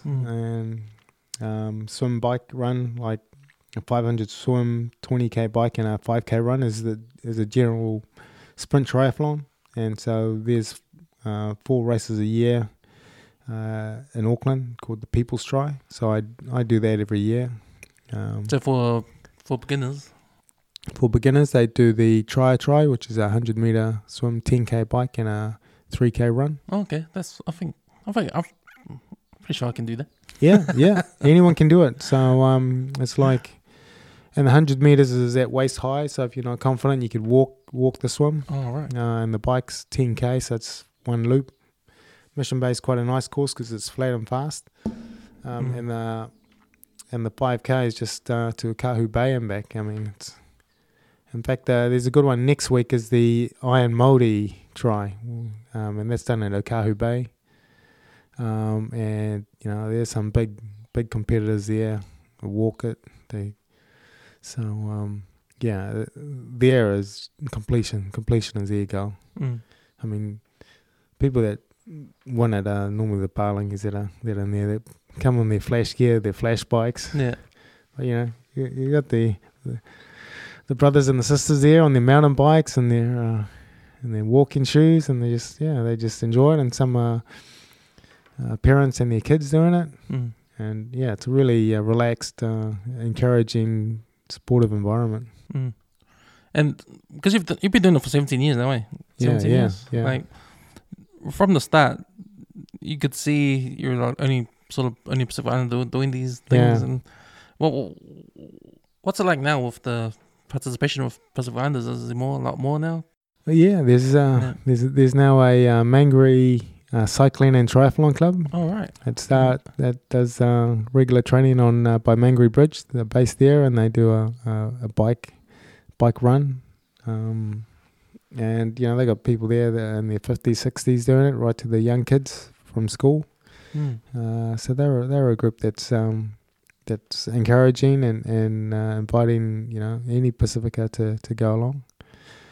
And there's some that show up to the People's Tri and give it a go. So now you've seen a lot more brown faces, and with the increase in Iron Māori, that's really brought that up to be more of a choice to do, and just how encouraging it is. I mean, the only thing would be just, you know, the cost of it, you know, cost of a bike. There wouldn't be many Pacifica in doing Ironman because it's such an expensive sport. I mean, the half Ironman and the Olympic distance are at least, you know, $100 and you could do it. The Safa race, which is the Rotorua half Ironman, that's $250. So I mean, that's cheaper than you know, the half Ironman in Taupo is like $400. So yeah, really ramps up the price. Mm. And I'm Ironman to like $1,000 now, so Was it? Oh. there won't be many people Pacific are doing it because it's just the cost prohibits it. Mm. Yeah. Otherwise, I'll keep buying those lotto tickets and then offer scholarship to people. Yeah. So, Ben, but you managed to do these races though every year, like these 5 or 6. Yeah. Yeah. I think doing Ironman's cheaper than buying a fancy sports car or having an affair. So, I mean, it keeps me sane, keeps me grounded, and my running every day stops me having a drinking problem because, you know, I used to do the all-night benders and that, but, you know, if you know you got to run the next day. Yeah. Do the old hangover when you come to the game on Sunday for Masters, eh? Sunday for Masters, yeah. So, man, you weighed 130 around there. Yeah. Man, how long did it take for you to maintain? I think it just started gradually coming down with the marathons. Mm. Like my first 3 marathons, I came last in Auckland, last in North Shore Marathon, and last in the Wanganui one.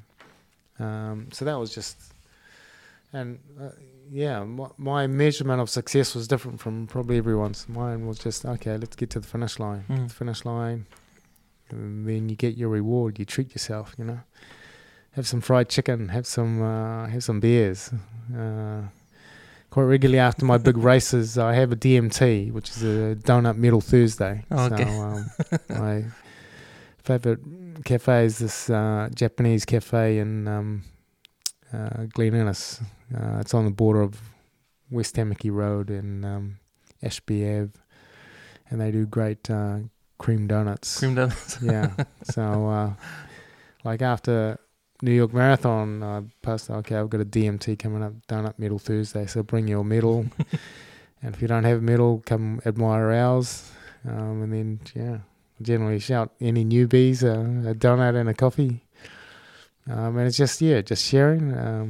One of the old guys from our club, Mike Austin, is a legend who's in his 70s, and he tells me about the old days of the if you didn't run under 3.5 or 3 hours 15, you didn't bother racing because it was too slow.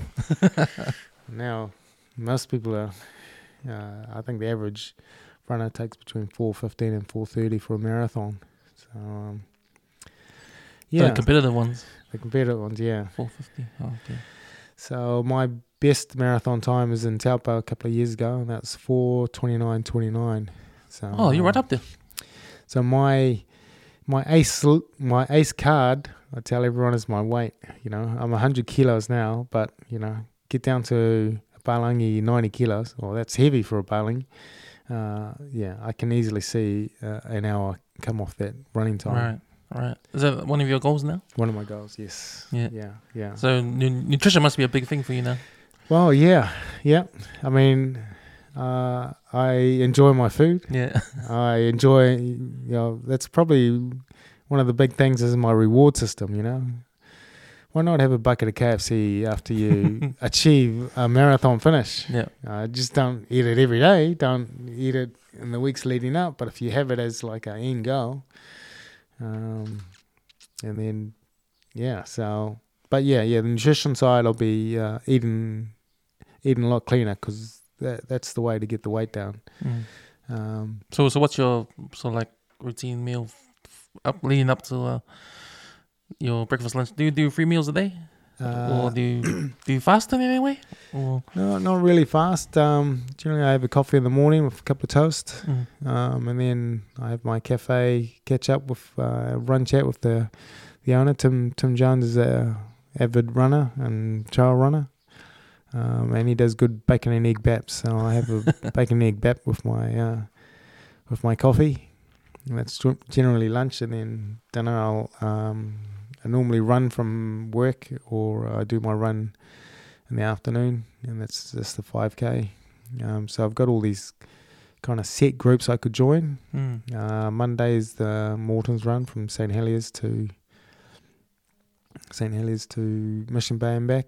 Tuesdays run at the Fox and the Viaduct, and that's a loop And then, that's the way I thought. That's a loop run, and then you got a beer after. Wednesday is the pigeon run, and that's Pigeon Racing Club is a pub in St Heliers, and that's one of my favourites because you run from St Heliers to Mission Bay and back. That's a 5k, but they've got big bottles of Lion Red. Oh, yeah. So there's not many pubs around that still serve big bottles of Lion Red. $11, that's the same as a small pint of Carlsberg or. So you buy a big bottle of Lion Red for 11, and that's a few glasses there. And so Wednesday normally, it's a 5k run, but get my money's worth. So I run to a Kahu Bay and back, and that's a 10k run. Right. And coming back from New York, I've lifted up. I've been walking like 20,000 steps with my wife and daughter, like looking around, just visiting places. So I came back like 99 kilos. Like I lost weight. I thought I'd be like 105 because of all the bagels I've been eating and pizzas. But yeah, all that walking. And now like I'm running 58 minutes for the 10K. So might be the new shoe technology or just, yeah. It's important, eh? I've come to find with myself lately importance of exercising and try to eat healthy. I don't normally eat healthy, but I try. You know? But we do have these boot camps at my work. Like my boss, he's got his personal trainer to come and train us every lunchtime, twice a week at work. So we do that. But then I know it's not enough. I need to like do something every day. Yeah. Sort of thing. So I was thinking, I heard on social media, because you always find these things on social media, always out there. It's like every time you have dinner, go for a walk. Yes. Like that's the best. Like that's kind of what like the best things to do. Yeah. Like after dinner, go for a walk for half an hour, and come back, and do that every single day, and it's you may as well, helps your digestion, helps your sleep. So I try and advise when I'm talking to my fellow Pacific, go for a walk after dinner. It doesn't matter how long, and then just make it a little bit longer every now and then. I mean, the important part is developing the habit. So once you get that habit going, then you can stretch it out. Yeah, that's the thing, the habit thing was a real important habit. Because we talked about it on the podcast before about when we had the conversation about doing these weight loss challenges that are around. Yeah. Our people love these weight loss challenges because there's money at the end of it. Yeah. But then the only problem is when it finishes, we stop doing we stop carrying on and we do the next 8-week challenge when it comes up again. But the point is, you did it for 8 weeks. You're supposed to carry on. The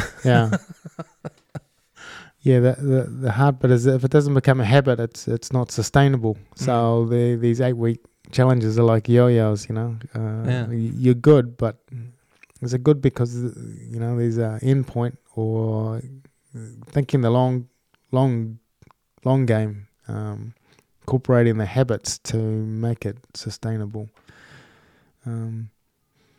I've got I did Wellington Marathon. I do that every year because my daughter lives down there, and so I'm trying to encourage her to do the half. She did the 10K with me when I did the marathon. So last year I won a Christchurch Marathon entry, so that's for next year. That's my goal next year, is to go fast. Yeah.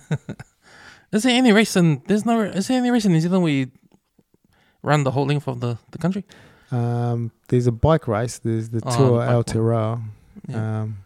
Is that every year, that one? Yeah. Around March, April. It's kind of you organise your group to support you. But there's normally a group of, and it's normally about in March. Yeah. But the run, there isn't really a run. That's kind of self-supported. There's been the odd one that does it, person following them in a camper van, and they run it. I was thinking before the bike lanes they're building in Auckland, especially the ones along the motorway. You think there'll be a running race across Auckland? They might, some might organise or something like that. In the old days, there used to be Wellington to Auckland race. Oh, really? Yeah, wow. yeah. They used to go from the Central Post Office, Wellington to the Central Post Office in Auckland. That's what I heard back in the day when it was really popular. Yeah, that would have been tough, eh? But then, those guys are running 20k a day is their norm. Because they say to be a good marathoner, you got to run 100k a week. I mean, who's got that time? I read David Goggins' book, his first one. Oh, Have you read it? hurt something. Yeah, something You like that. can't hurt me or something. Can't hurt me. But when you talked about there's this marathon. It's not a marathon. It's this running race in USA that takes 5 days. That's the Badwater, or the Across the desert. Dungeon. Is it? Yeah, Death Valley. Yeah. That's like crazy. That's crazy. Yeah. And the pain he put himself through, like he was in pain. Like he described his legs were all like, I know someone ripped the skin off his legs, that kind of stuff. Yeah. Like, and he couldn't even move, and he had to get carried off. Yeah, to get carried off, he didn't finish it. But I saw some of he's crazy. Yeah. Some of it was self-inflicted because it wasn't like using good training advice. Yeah. Like he just went out, like some of his Ironmans he did, not really, not having the right equipment or the build-up. Like there's a whole lot of preparation plans to get your body ready for it, but he just throws himself in the middle of it, And that's why he's crazy. Yeah. And but to see his weight before, because he was big. Oh yeah, he was a massive guy. Yeah, he was massive, and then look at him. So that's that. So that's what I say is my ace card is my weight. Yeah.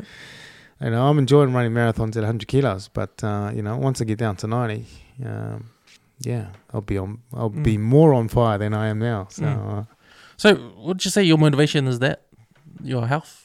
And because it's fun? My motivation is the number 62, which is when my father passed away of heart disease. Avoidable because he just didn't look after himself well. He in his later years he couldn't stand. He was a fitter and turner mechanic, and he couldn't stand for long periods. So he had to get a sedentary job. So he became a taxi driver, and so you're just sitting in a cab all day,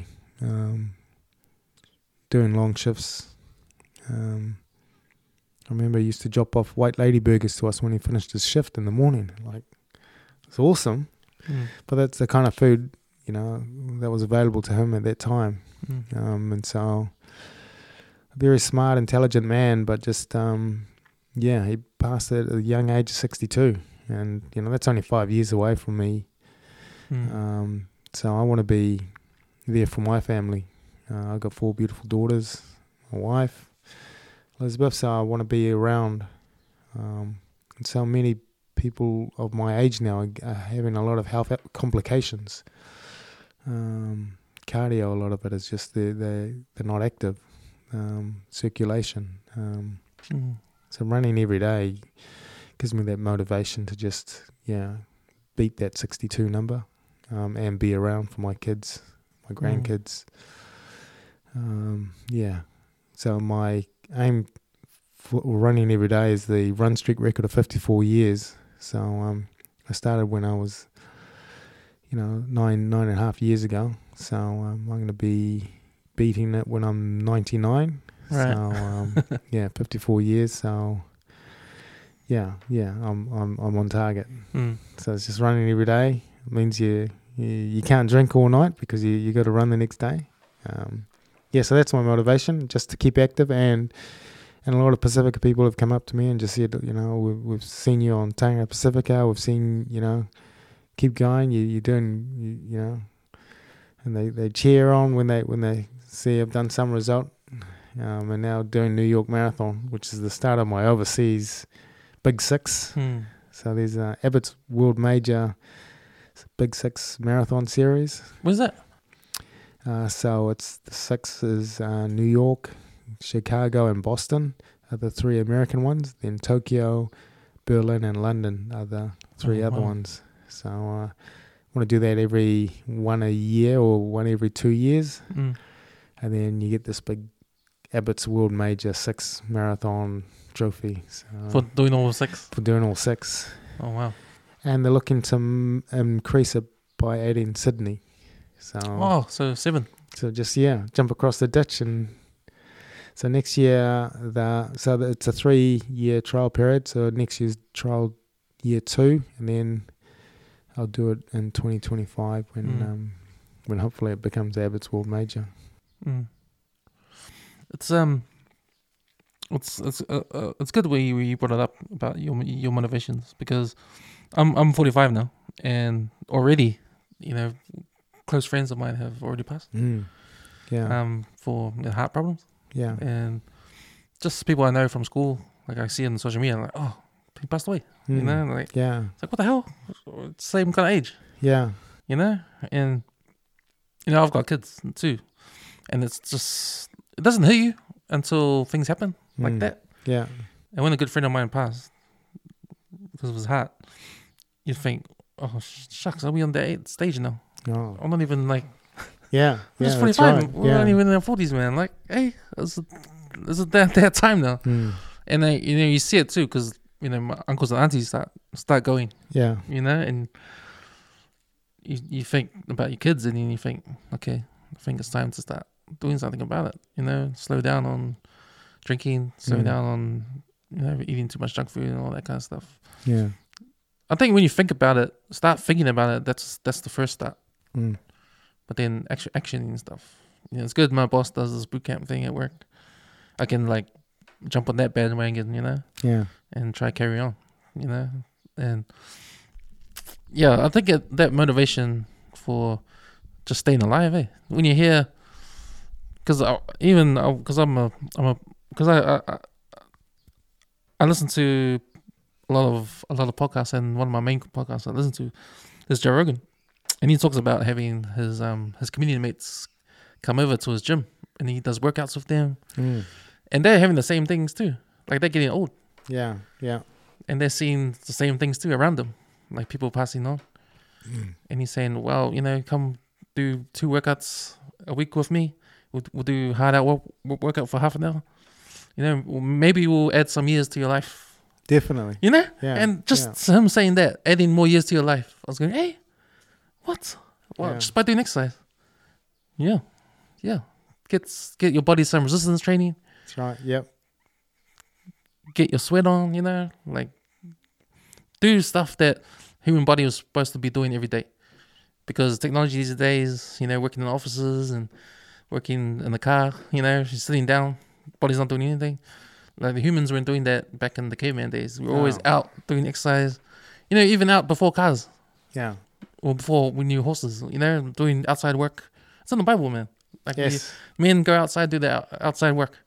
And the woman, look after the kids, be at home. Yeah. But because we're outside doing the work, being physical, we live longer to protect the family, because it's all about the men to protect the family. Those old school kind of ways, But it's in the Bible.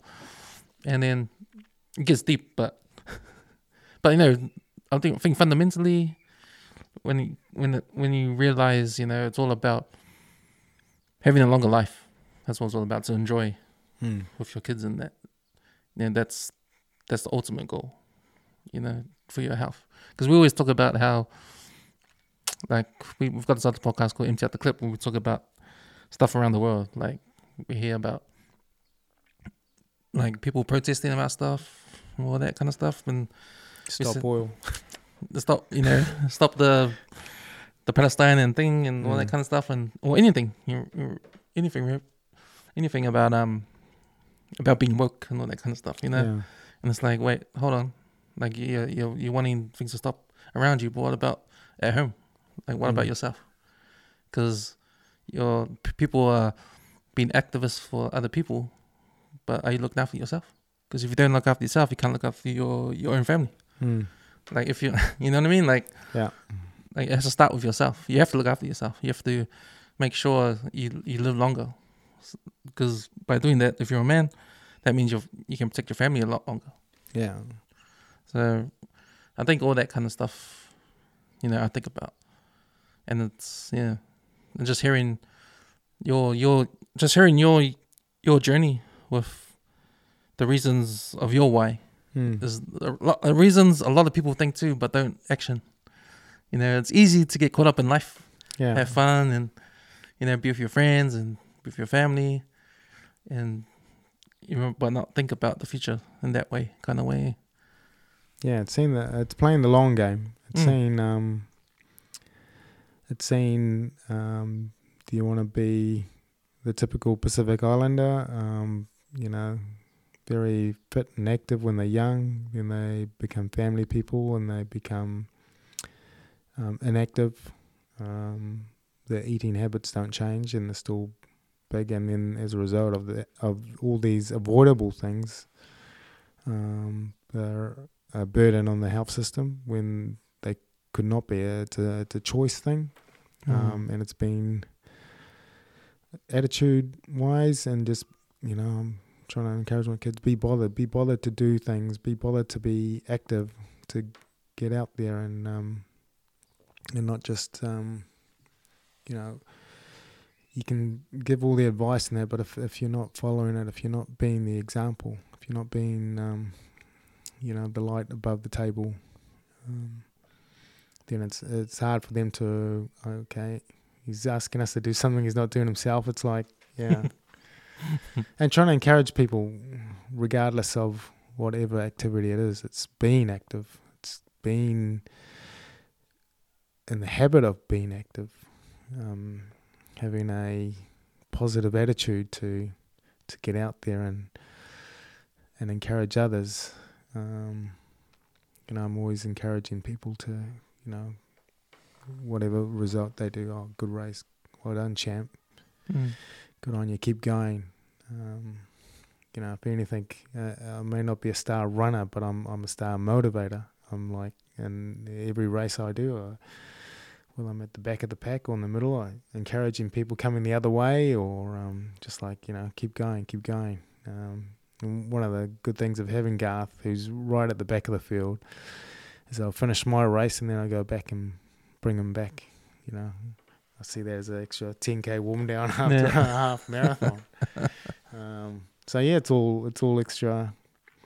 Yeah, and I'm sort of like his driving Mastasi, the Negro chauffeur who goes around and just make sure he's okay at the end of his race. We've become steady good friends as a result of. And, he's retired now. He's been retired since he was 81, so it's 6 years now. And he's got a positive attitude. He's every morning from his rest home in Birkdale, he walks 2.5k to his coffee place and has his ginger slice and coffee.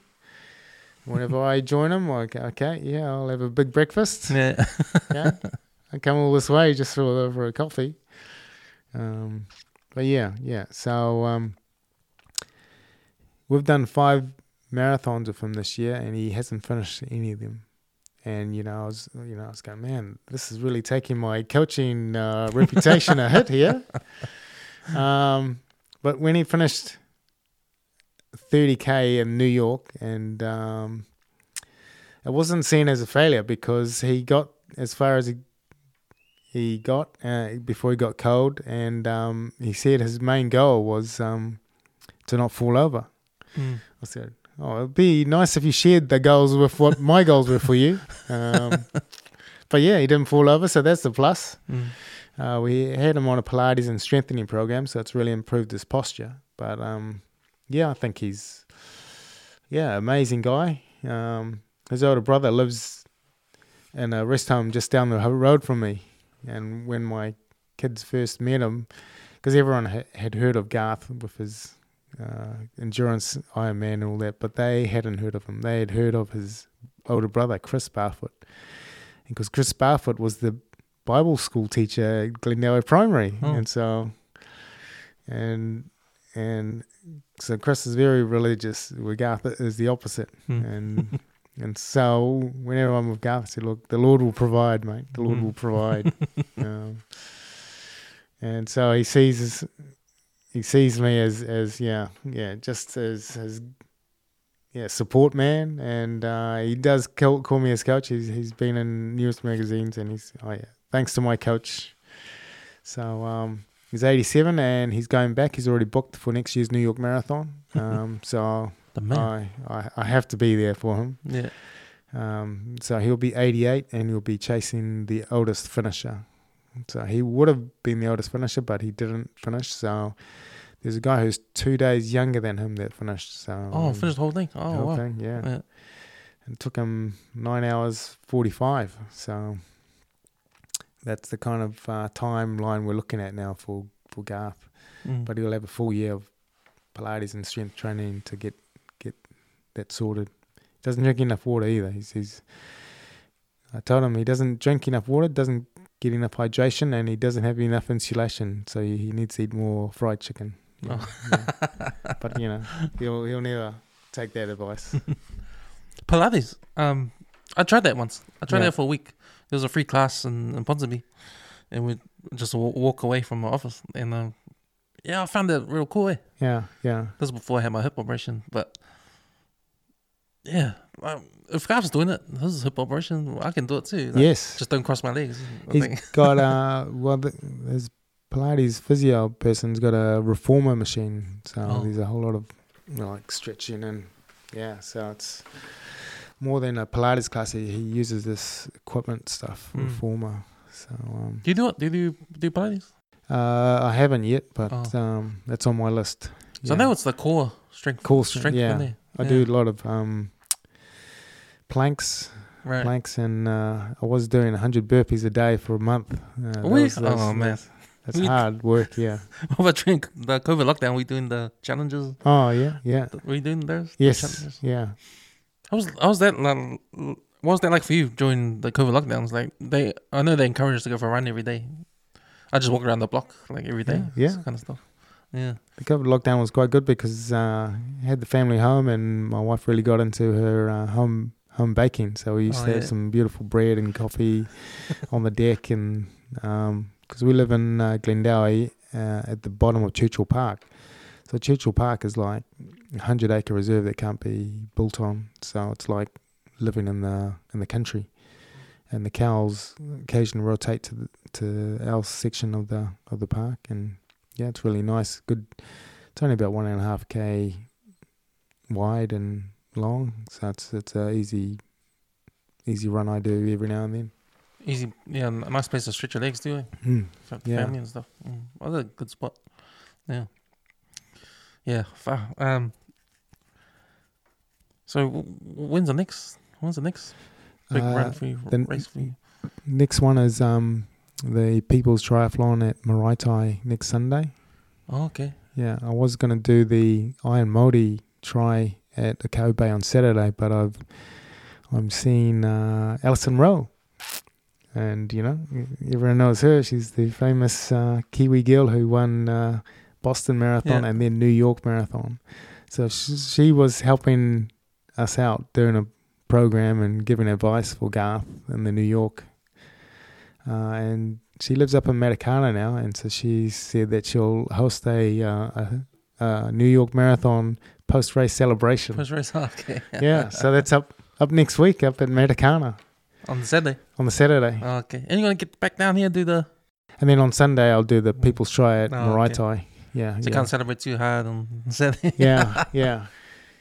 And then after that is the Half Ironman in Rotorua. That's third week of December. I was going to fly to Whanganui and do the marathon there, but my oldest daughter's birthday that weekend. Oh, right. She'll be a young 25-year-old. So, the birthday celebration is important. I went down to Whanganui for the first time last year. My son was playing in the basketball competition. Oh. And it was based down there. So I had to take some days off work and go down. And yeah, they got 3 bridges there. That's where the marathon it goes in number 8. Yeah. Yeah. Oh, okay. Yeah. Man, that was a boring town, man. Yeah. I was last there. Even the walkers beat me in that marathon. Yeah, oh, really? Yeah. Man, that's such a boring town, man. I'm never going back. So, hey, if you're going to have a competition down there, I'm not going. I'm staying up in Auckland, man. Yeah. Well, my brother used to have a house there in Castlecliff. Oh, okay. Oh, up in the hill. It's on the... Because they got the hill with that little castle thing with the lift that goes down. Oh, yeah. No, that's a water tower. Oh, yeah. But Castlecliff is on the beach side, and it's... It's got... Is it the headhunters or the some gang members are down that way, and they bought and just past that they built a Remuera type suburb there. Oh, yeah. So you got to go through the rough area of Castlecliff where my brother was to this new flash area with a golf courses. Yeah. He's moved to Coral Glen now, but yeah, he used to live there, so we used to go to Wanganui every now and then. Mm. But yeah, there's not much to do in that town. Yeah. Nah, I found that out hard way. Never again. But nah. So this is like the season of marathons now, eh? Like yes. end of year, like our Christmas holidays, sort of January, February. And January there's our club marathon at the Auckland Domain. Mm. So that's people say it's a boring one, but it's 8 5k laps. So I can see why. But and it's hot. And that's called the 8th Continent Marathon because scientists have recently said that New Zealand is on this huge mass of land called Zealandia, and that counts as a continent. So yeah. Oh, and I saw that. Yeah. It's like they sort of like X-ray vision of under the water. Eh? Yeah. So does it connect to Australia?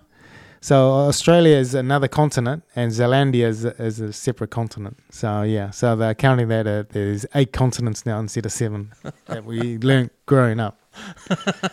So these crazy Americans start in New Zealand, and then they do the marathon, which we host, and then they fly to Perth and do another marathon, and then they fly all around the world to do 8 marathons in 8 days in 8 continents. The last one is in Antarctica. Crazy, Antarctica? Yeah. How 8. do you run on ice? Yeah. They've got another marathon there they do, but yeah, so 8 marathons. I think if you got to spare 35,000, you can join them. Yeah, so that's a lotto type kind of entry fee there. So remind me how long a marathon is in the K's? 42.2 kilometers. 42.2. Yeah, or 26 miles. How did they get that number? They got that number because in I think it's the Olympic Games in London. It was 26 miles, but because the king at the time wanted it to finish in front of Buckingham Palace, they added 385 yards for it to finish in front of Buckingham Palace. And that all adds up to 42. And that adds up to 42.2, 26 miles, 385 yards. All right, and the rest is history. Rest is history. It's about a 25-mile course from Marathon to Sparta. That was the original name. It ran from Marathon to Athens, I think, was the original one, and the guy went to deliver the news that they won, and then he collapsed dead from exhaustion. Oh, yeah. We'll make a race out of this. Yeah. So, man, you've done a lot of advocating for health and fitness and by running. Yeah. Like, what kind of... I know you've been on Tongues of Pacific and that. How did they approach you? Was it just through the amount of races you were doing over the time? And people taking notice? One of the original founders or directors is John Cook Islander. So he did Ironman when I was doing it at the time. Oh, okay. And I kept going.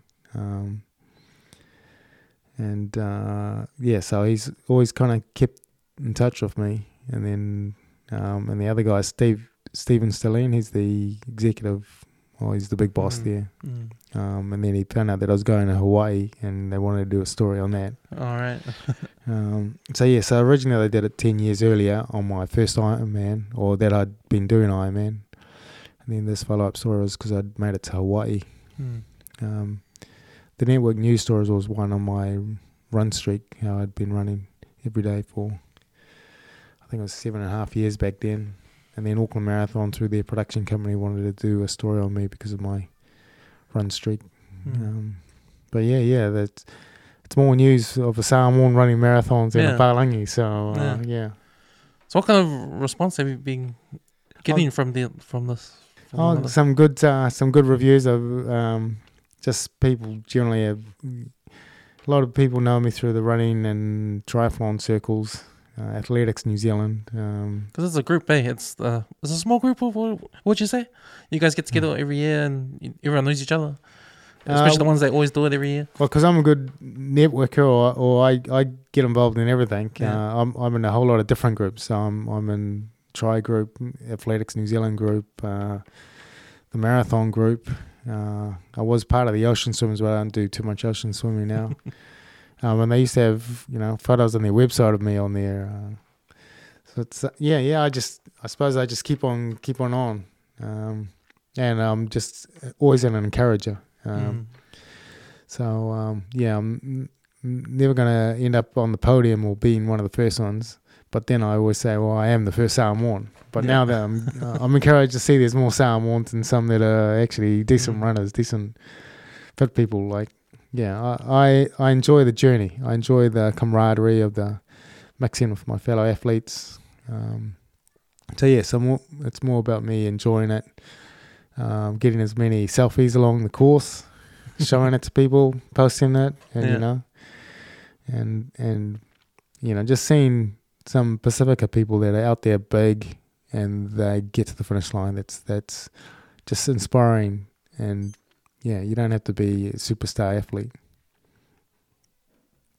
Yeah, so I'll look forward to seeing you on your first 5, 10, 21K event. And so hip replacements certainly shouldn't be a roadblock to you doing your first. Yeah, because I did see there's an NBA player that had a hip replacement and he's still playing. Oh. He played after his hip replacement.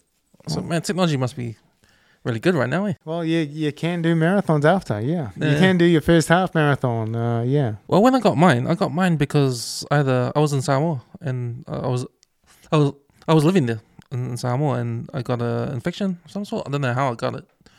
I started on my foot. I had I thought it was gout, but it turned out to be an infection, and the infection traveled up to my hip and ate away all my cartilage in my hip. Wow. Just completely gone. So it was just completely bone to bone. So I had to come back to New Zealand and have an operation. But they gave me a hip where I was the first to get it here. It was a hip where you can get 3 hip replacements in one leg. Because before that you can only get 2. Oh. You can only get 2 because how they put it in, they have to dig a hole in your leg bone so they can put the hip in and attach it to your hip. But when you get your second one, they have to dig deeper into that bone. But you can't go the third time. You can't go any lower because of the knee. So you can only get 2 in your whole life. But until now, I got this new one where I can get 3. So that's every 15 years, isn't it? Every 15 years. Well, they say 15 years, but if you look after it, it will last longer. But they say 15 years.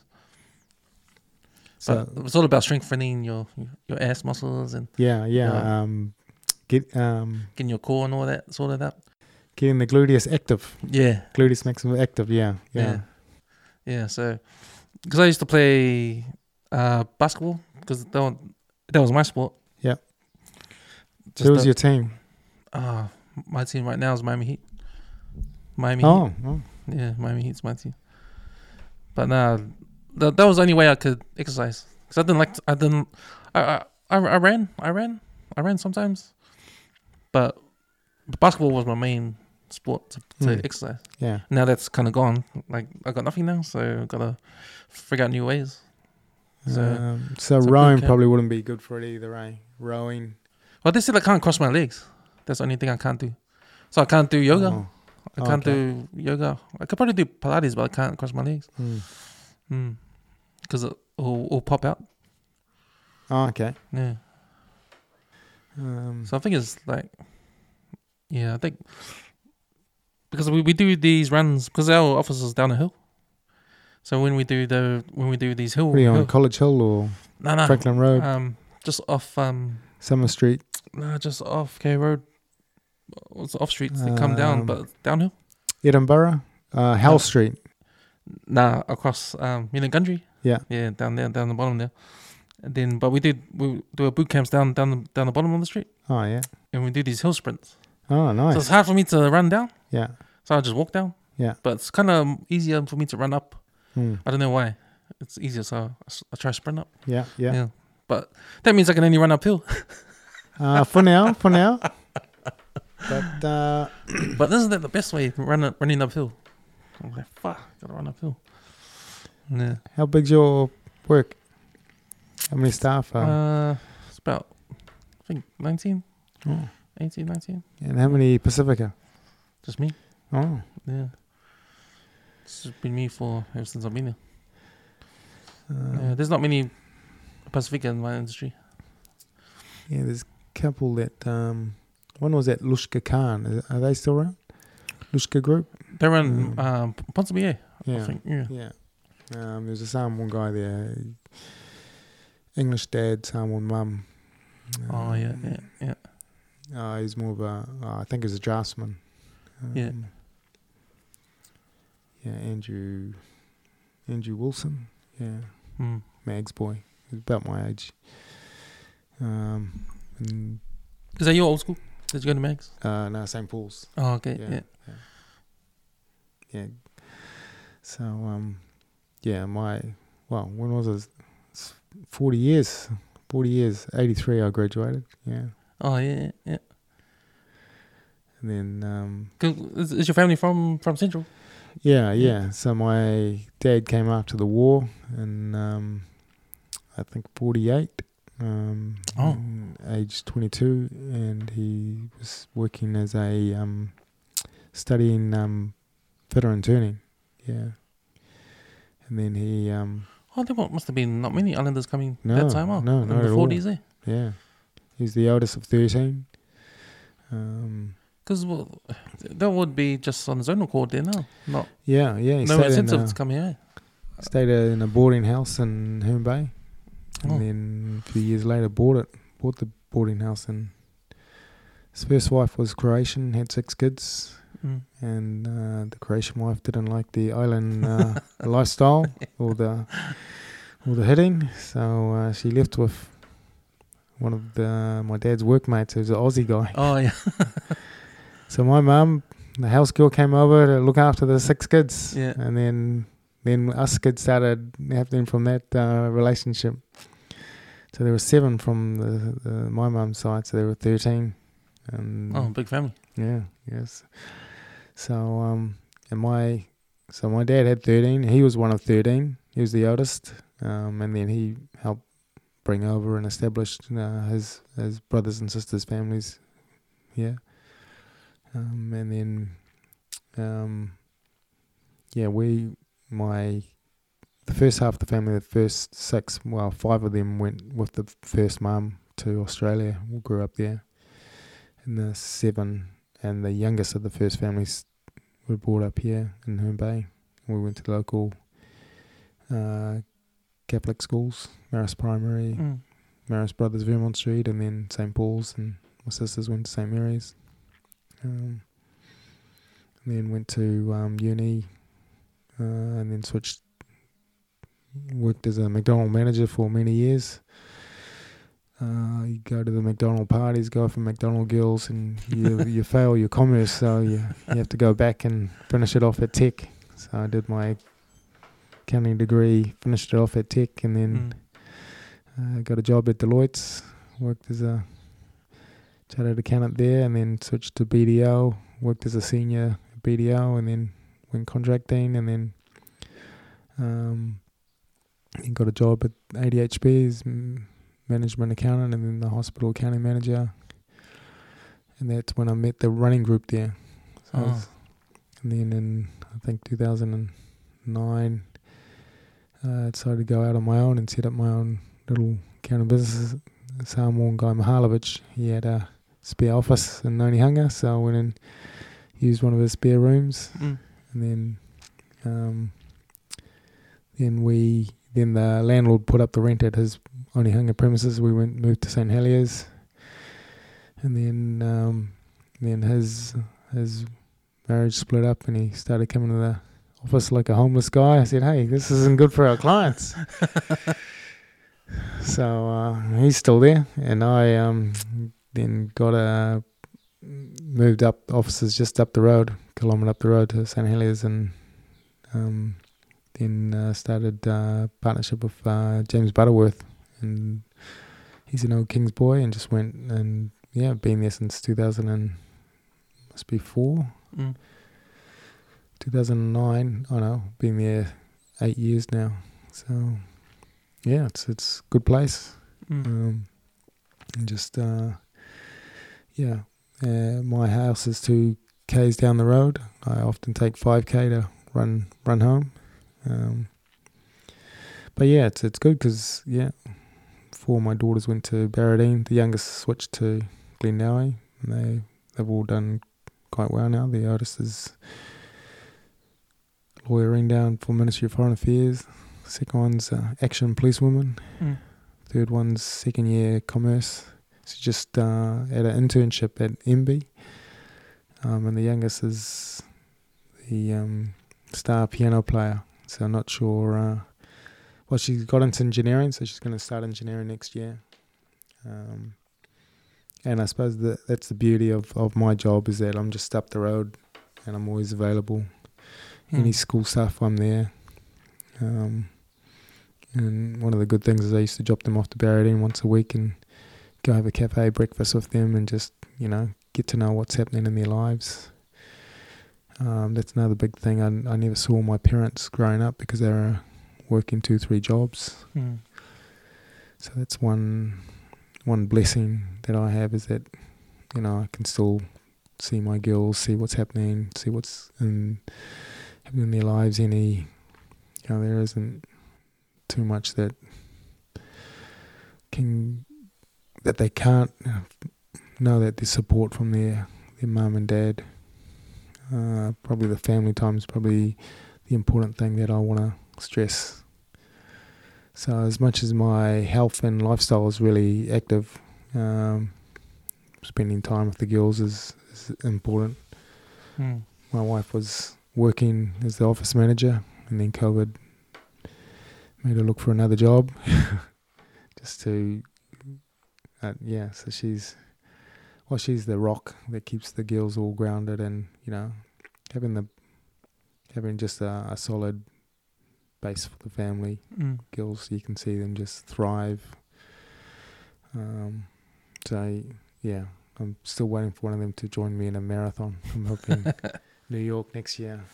I think you brought up an important point there. Like, it's not only health and fitness, but it's about time, spending time with the family, spending time with your daughters, which is true. And we've had many conversations on the podcast about work-life versus time at home, sort of thing. And with technology these days, and with what Zoom can do after COVID, working from home, and a little bit of flexibility now people can get. You could have a work-life balance, work-home balance, but that's if your job can enable you to do so. Yeah. Like if you have your own business, then it's kind of hard because you got to keep up with it. Otherwise, it's going to go down. No money's going to come in to pay the bills and all of that. But but you've been in the corporate sector for a while now. Have you seen any changes around work-life balance now these days? There's a lot more stress now involved. There's work from home and that, but I'm just seeing in a lot of my fellow professionals, stress is getting to them. One of my good colleagues, he was working just huge hours, and then I found out he had passed away, just burnout. Oh, really? And he'd ring me regularly, just saying, look, there's so much going on. His wife had passed, his mother had passed, and he had one 12-year-old, and I think it just his heart gave up. We used to play regularly. He played for Pakuranga Rugby. I played. We used to have good senior B games against him. He was fairly active, but and that's when I thought, well, he lost his mum, he lost his wife to cancer. Just his whole family support systems wasn't there. So there's anything, I suggest is just to make sure that you've got strong family support. So yeah, I've done 19 Ironman, 67 marathons, but none of that matters if you're. One of my big achievements is I'm still married to the same wife. Ironman is a big divorce breaker, because it's a selfish sport and it's very much about me, because they want to be seeing Ironman finishing and all that. But so I think time with your family is just making memories, just spending the day today, like take my girls to Otara markets, because there's that thing about there's this fancy Samoan restaurant in Parnell now called Tala. I saw the article, the new chef, Samoan chef, and it's like pretty awesome. And then my daughter said, it's a Palangi thing. I said, what do you mean? It's $215 for an 8-course setting or something. Is it like a degustation? Yeah. I said, well, okay, let's do the Samoan market equivalent. So we went to Otara markets and just got some of the nice meals they got there. Yeah. Got some coconut buns, some mussel fritters, fish fritters, and they throw an egg on it. Just really yummy, and the steak and onion egg rolls, and it didn't quite cost that much, but I can see the market they're aiming for. But just from a business viewpoint, how is that sustainable? Like, it'll be tough, and I think, obviously it's bringing up the memories of Pacific food, but in a fine dining setting. It's almost like the opposite of what Pacific food is meant for. For a start, I thought, it won't be island size, but but they're a different viewpoint. And then I think as Palangi wife is, I suppose, the business manager behind it, so you can kind of see the angle they're coming from. Yeah. But once again, I'll be there once I win a lotto, but not at this stage. Yeah, because we got Michael Meredith. He's the Samoan chef that owns that. He's at the Sky City, isn't he? Matsita, I think it's called. Yeah. Named after his mum, I think, or something like that. Yeah. Yeah. Because he was been around for a long time, that guy. He had Meredith's in Dominion Road. Dominion Road, yeah, for many years. Degustation there. Then he did, I think he did pack lunches for schools. And then he opened a restaurant in Britomart. Now he's got that Sky City one now. Yeah, I think I went to the Britomart one. Went with a few of the other island accountants. Yeah. Oh, yeah. Because they've got the I tried to go there one time, and but they're all like booked out. But they've got this seat at the bars kind of thing that you can book extra. You sit at the bar, and the kitchen's right there. Just eat there, kind of thing.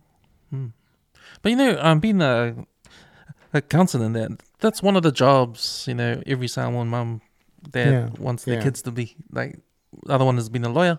Yeah. Doctor or accountant's the third one. Yeah. It's like the main three.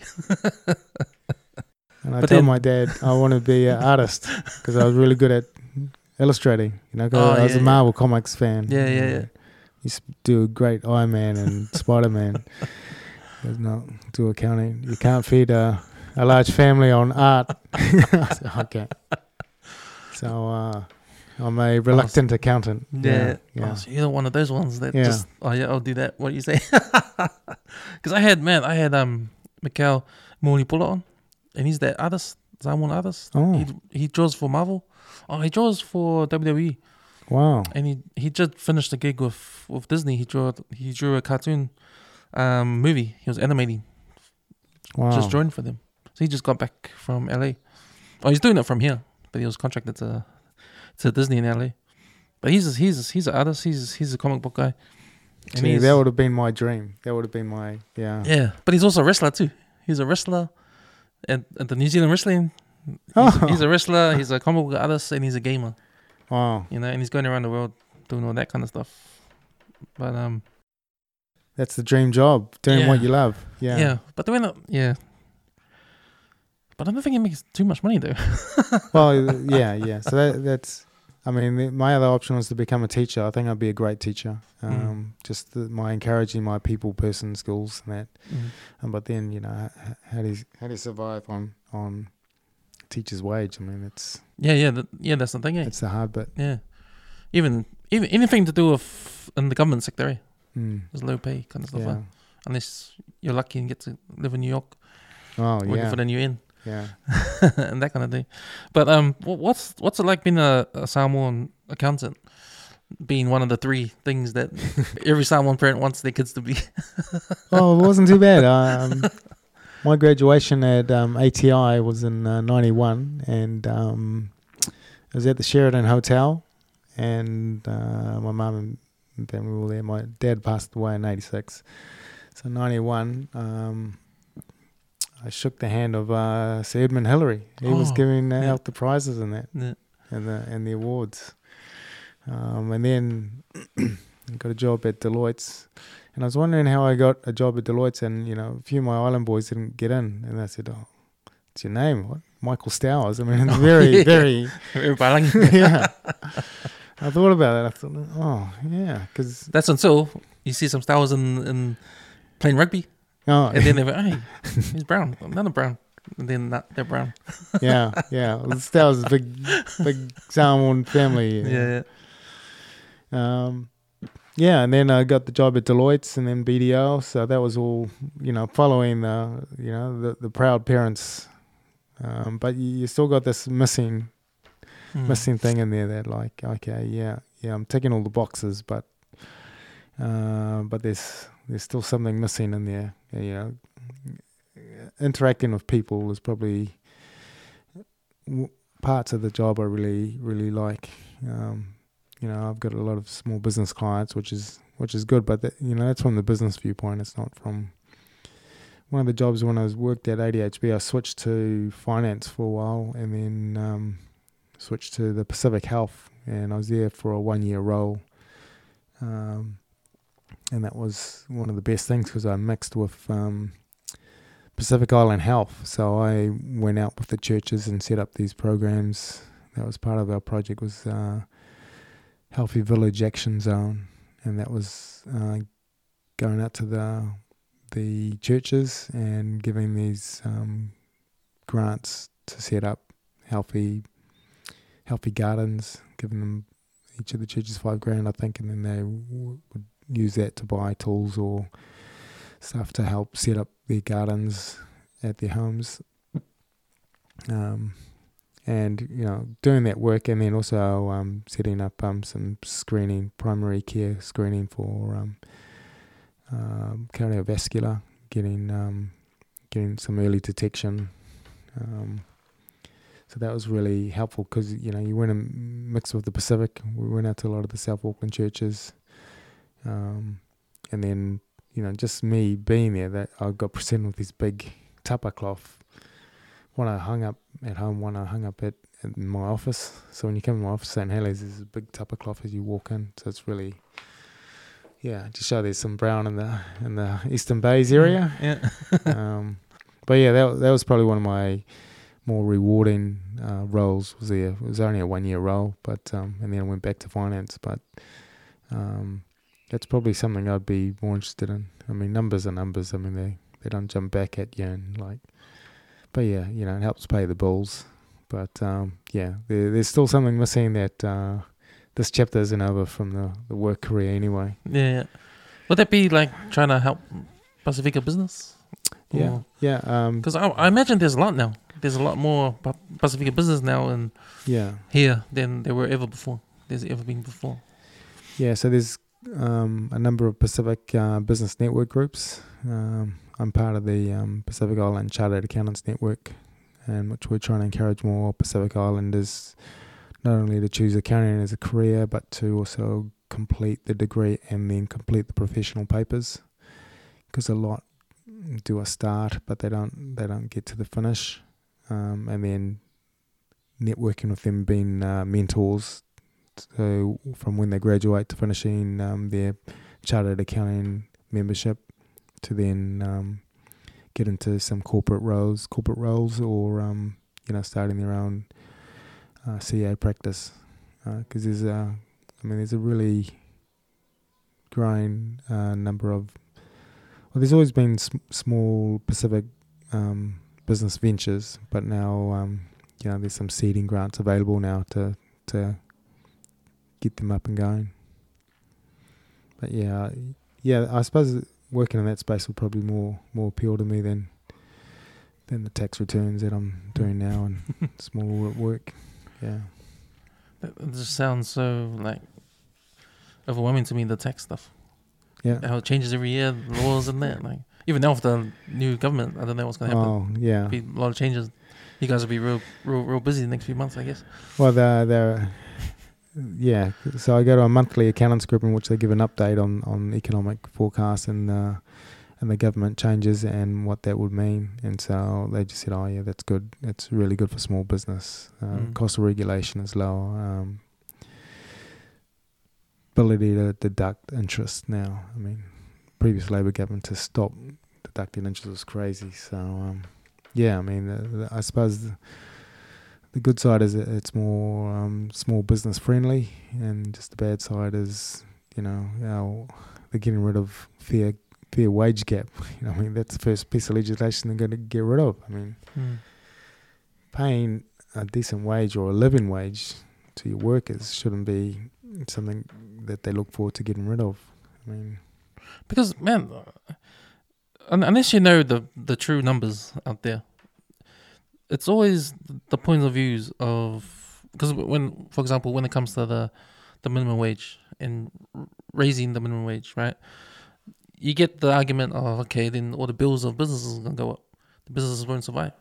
So it's like a no-no kind of thing. Everyone's scared. Yeah. Like, and you put that out there, or business owners are going to go, oh, what the hell? Oh, no. But don't they know what's best? Don't they know what they get in, get out? I mean, you're not, who are you trying to scare? Are you scaring the people that don't have businesses, that think that if their work is gonna, if your wages gonna go up, your work's gonna say you're gonna lose your job? Is that what they're putting out there? You know what I mean? Is that what they're putting out there to everyone when they say this sort of things? Because I think business owners know what are fair wages. Yeah. Know what's gonna happen. I mean, I'm sure if you're a business that has to pay minimum wage, and you're worried that when it goes up, you're not gonna survive, then what kind of business are you in the first place? Yeah. Weren't you making? Is this a good business model? Yeah. Do you know what I mean? Like, yeah, I don't. I hear what the narrative is when they say it's bad. Then what they say is good. It's good for the workers because they get more money for poverty and all that kind of stuff. But then it's like, okay, I get that, and I get the business side of things. Where their bills gonna go up. Yeah. So what is that any of that true? How true is both arguments? Well, I think the fair wage gap is saying that we should have a living wage where, by changing the immigration laws, they're allowing a lot more migrants in, which if they get rid of the fair wage gap, it doesn't apply to the migrants. So they could pay the migrants a lot lower rate. And just look at the poor. A lot of that's affected the Indian population. Look at those Indian liquor barons that have those poor Indians that are working there all sorts of hours, not getting, and in the hospitality business. So it's not protecting them. But yeah, I mean, I'm always looking at from the migrant view, or the minimum wage standard, because it reflects a lot of where our Pacific people are. But yeah, so unless it's dictated that there's a minimum wage, employers will just ignore it. The other thing is, the other narrative is, okay, if there's going to be a living wage, then everything else is going to go up. That's the other thing that they say, right? Because if businesses know that people are getting more money, they're going to up their price level. Is that true? Well, they're going to... The wages are one thing, but putting prices up, I mean, if their service is good enough, they can put it up, but, customers will vote depending on the price and the service. So, I mean, if it's too high for what they provide, or if the service isn't up to standard, or the product isn't up to standard, then... No one will buy it. So trust in the people. Yeah. It's a very... You actually got to really think about all the stuff, what they put out there, what the media puts out there. Yes. You know, when it comes to election time, you know what's scaremongering or not, you know? Like, especially with the whole crime thing. You know, okay, there's ram raids happening. Okay, there's crime. Okay, there's drive-bys now. Gangs are getting worse because of the 501s, all of that. We get it, but they're like splashing that with us. You know, they're splashing everything. How Scott shot. Then all the news has to tell everybody about it. Yeah. You know, you hear it everywhere, so it gets people scared. Then they come with these policies. Oh, we hard on crime because of this. Like I get it. You know, it's election time. Yeah. You know, you gotta hype people up to vote. But see, for me, okay, I don't. There's too much smoke out there. You know, I want to vote according to what's best for me and my family. Like, what's the best policies out there? See, I'm not those ones that vote Labour because I'm Islander. Yeah. You know, I'm not. You know, I'm those ones that look at the policies. Okay, what's best? Like I voted for National for John Key because he said he's gonna bring down tax, and he didn't. Yeah. And I was like, oh man, I got screwed. You know, Yeah. he stole my vote. You know, I'm those kind of guys. Like, you know, but now it's kind of a little bit harder now because you don't know who to believe. Yeah. Yeah. I suppose I looked at the policies of those who look after the vulnerable populations. So, that was the main emphasis I had, and discussions with my daughters. I mean, what affects the young people. You know, my eldest was down in Wellington Central door knocking for the Greens. I mean, so the good thing is that my girl's a bit more involved, more wanting to hear their voice. So that's what's important part, and it's good all my girls voted. But yeah. So I guess what I'm talking about is like with you working in the accounting field, like with helping small business and that, like if we want to empower Pacifica to start businesses, are we in a good space to do that? Well, there isn't one Pacific MP in government at the moment. Yeah. Paul Agnes just got missed out, and the Te Aratu MP just missed out. Ruby. Yeah. That's because of the. Yeah, you'd think they would have. Yeah, I'm not sure how much involvement the current government will have with the PI. They just seem to be following, what's best for business, which might be good for the PIs, but generally from a wage viewpoint it isn't. But yeah, it'll be just, people voted them in, so you've got to get around and support them because that's our government of the day. But yeah, I mean, if we each all work hard in our own area, that'll improve a lot for everyone. I mean, because I've always thought like with the National Party, it's always about small business. It's always about business in the economy. That's what they've been all about since back in the day. But I always thought that once our people get to a point where we do have businesses, then National should be on our side, right? Because they'll help us. Yeah. Like I know Labour's been for the working man. They've always been, and they've helped our families, our parents when they came from Samoa here. That's why that's why our parents love Labour Party, because in the 80s they have a long era, like, and he was the man, like, we I think we strived under Labour, under that, but there has to come to a time when we have to go past all that. Yeah, like our kids are gonna do better than us. That's what we hope.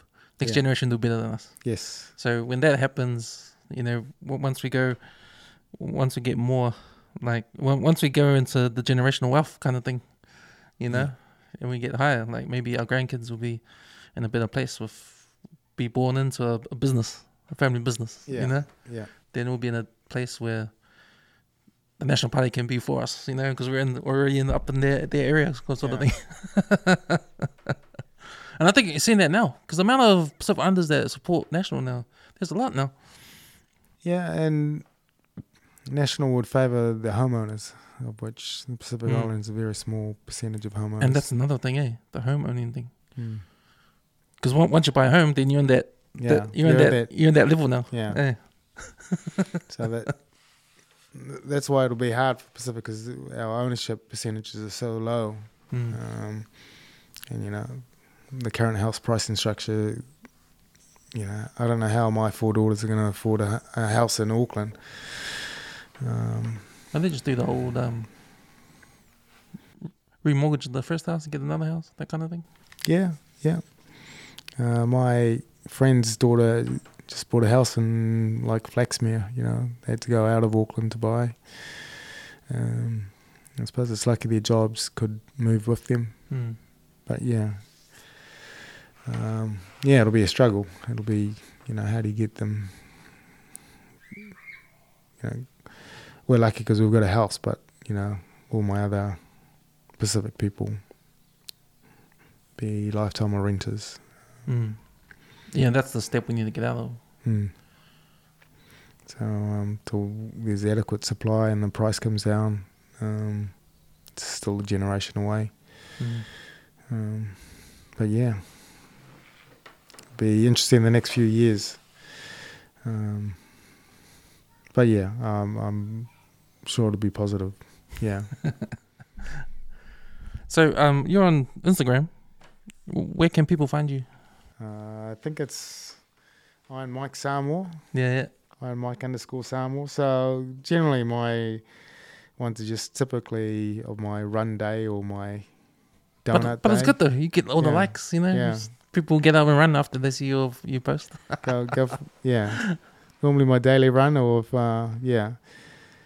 my aim is to qualify for the Boston Marathon, and you've got to run 3 hours and 30, which is just on 5 minutes a kilometre. So I'm kind of running 6 minutes a kilometre at the moment, so I've got to lose a whole minute.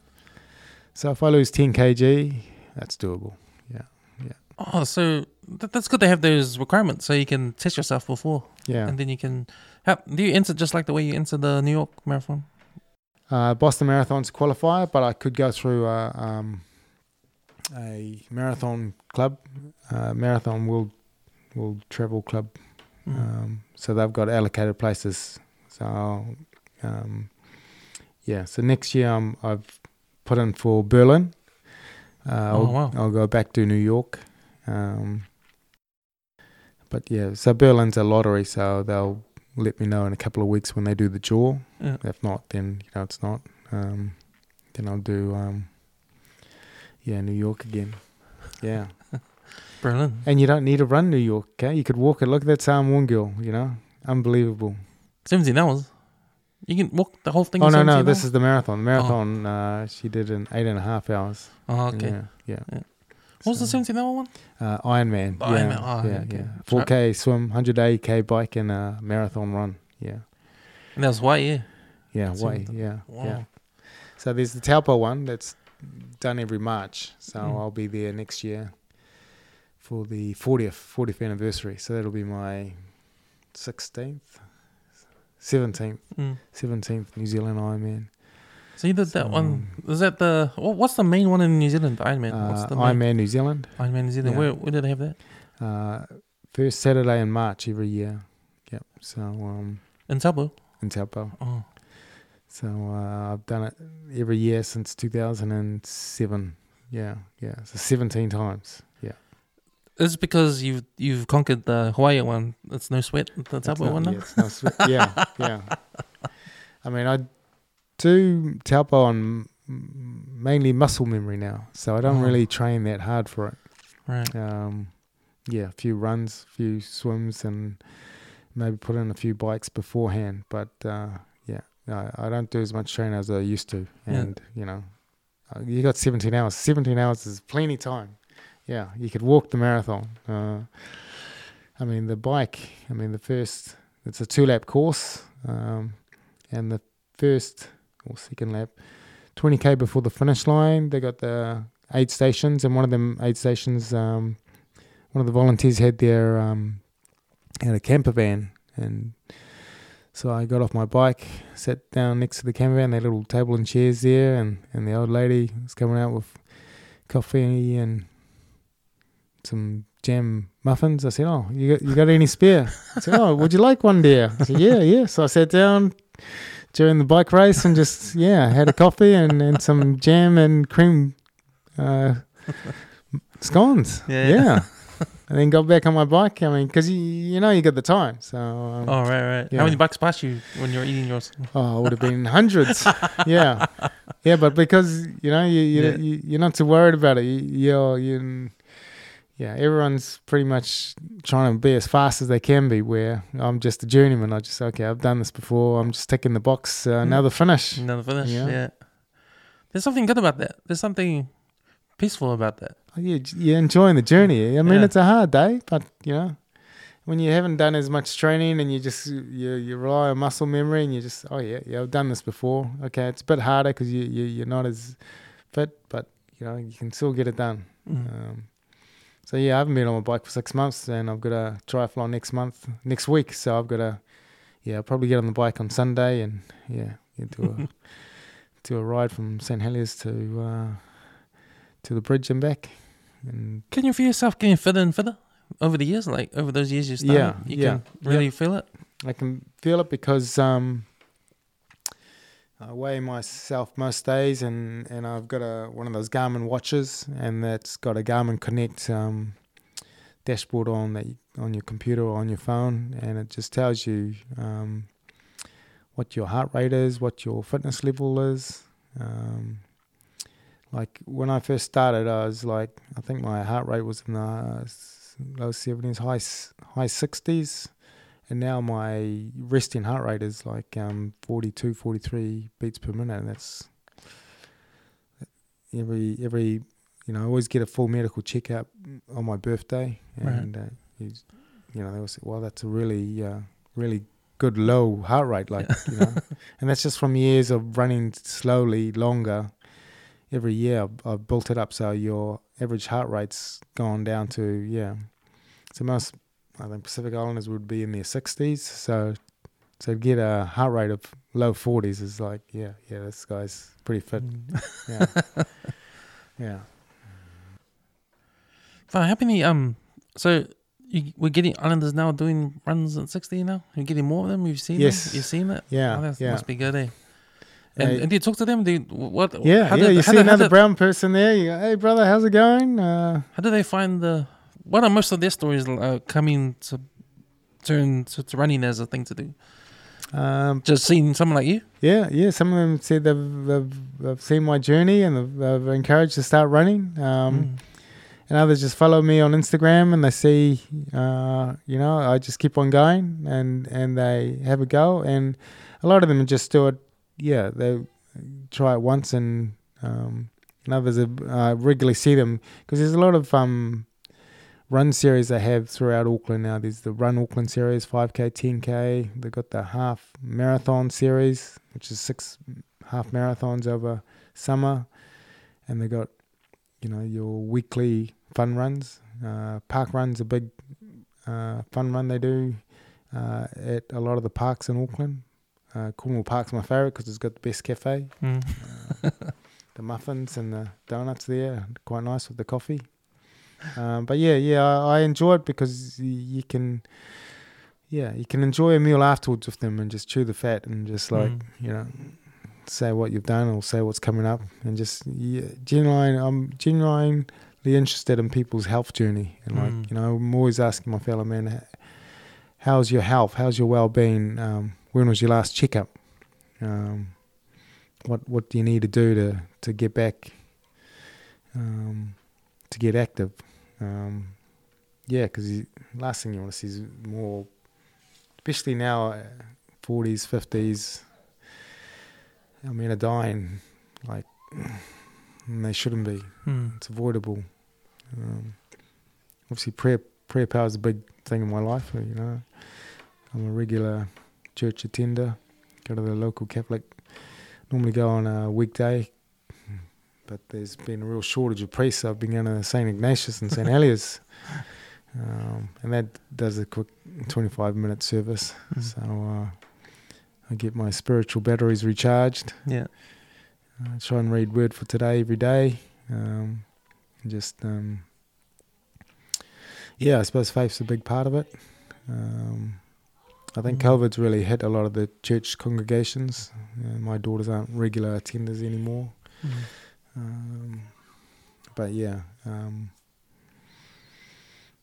Just trying to, I suppose keep the faith. I mean, I think a lot of my races are finished. A lot of prayer power, a lot of prayer powers involved.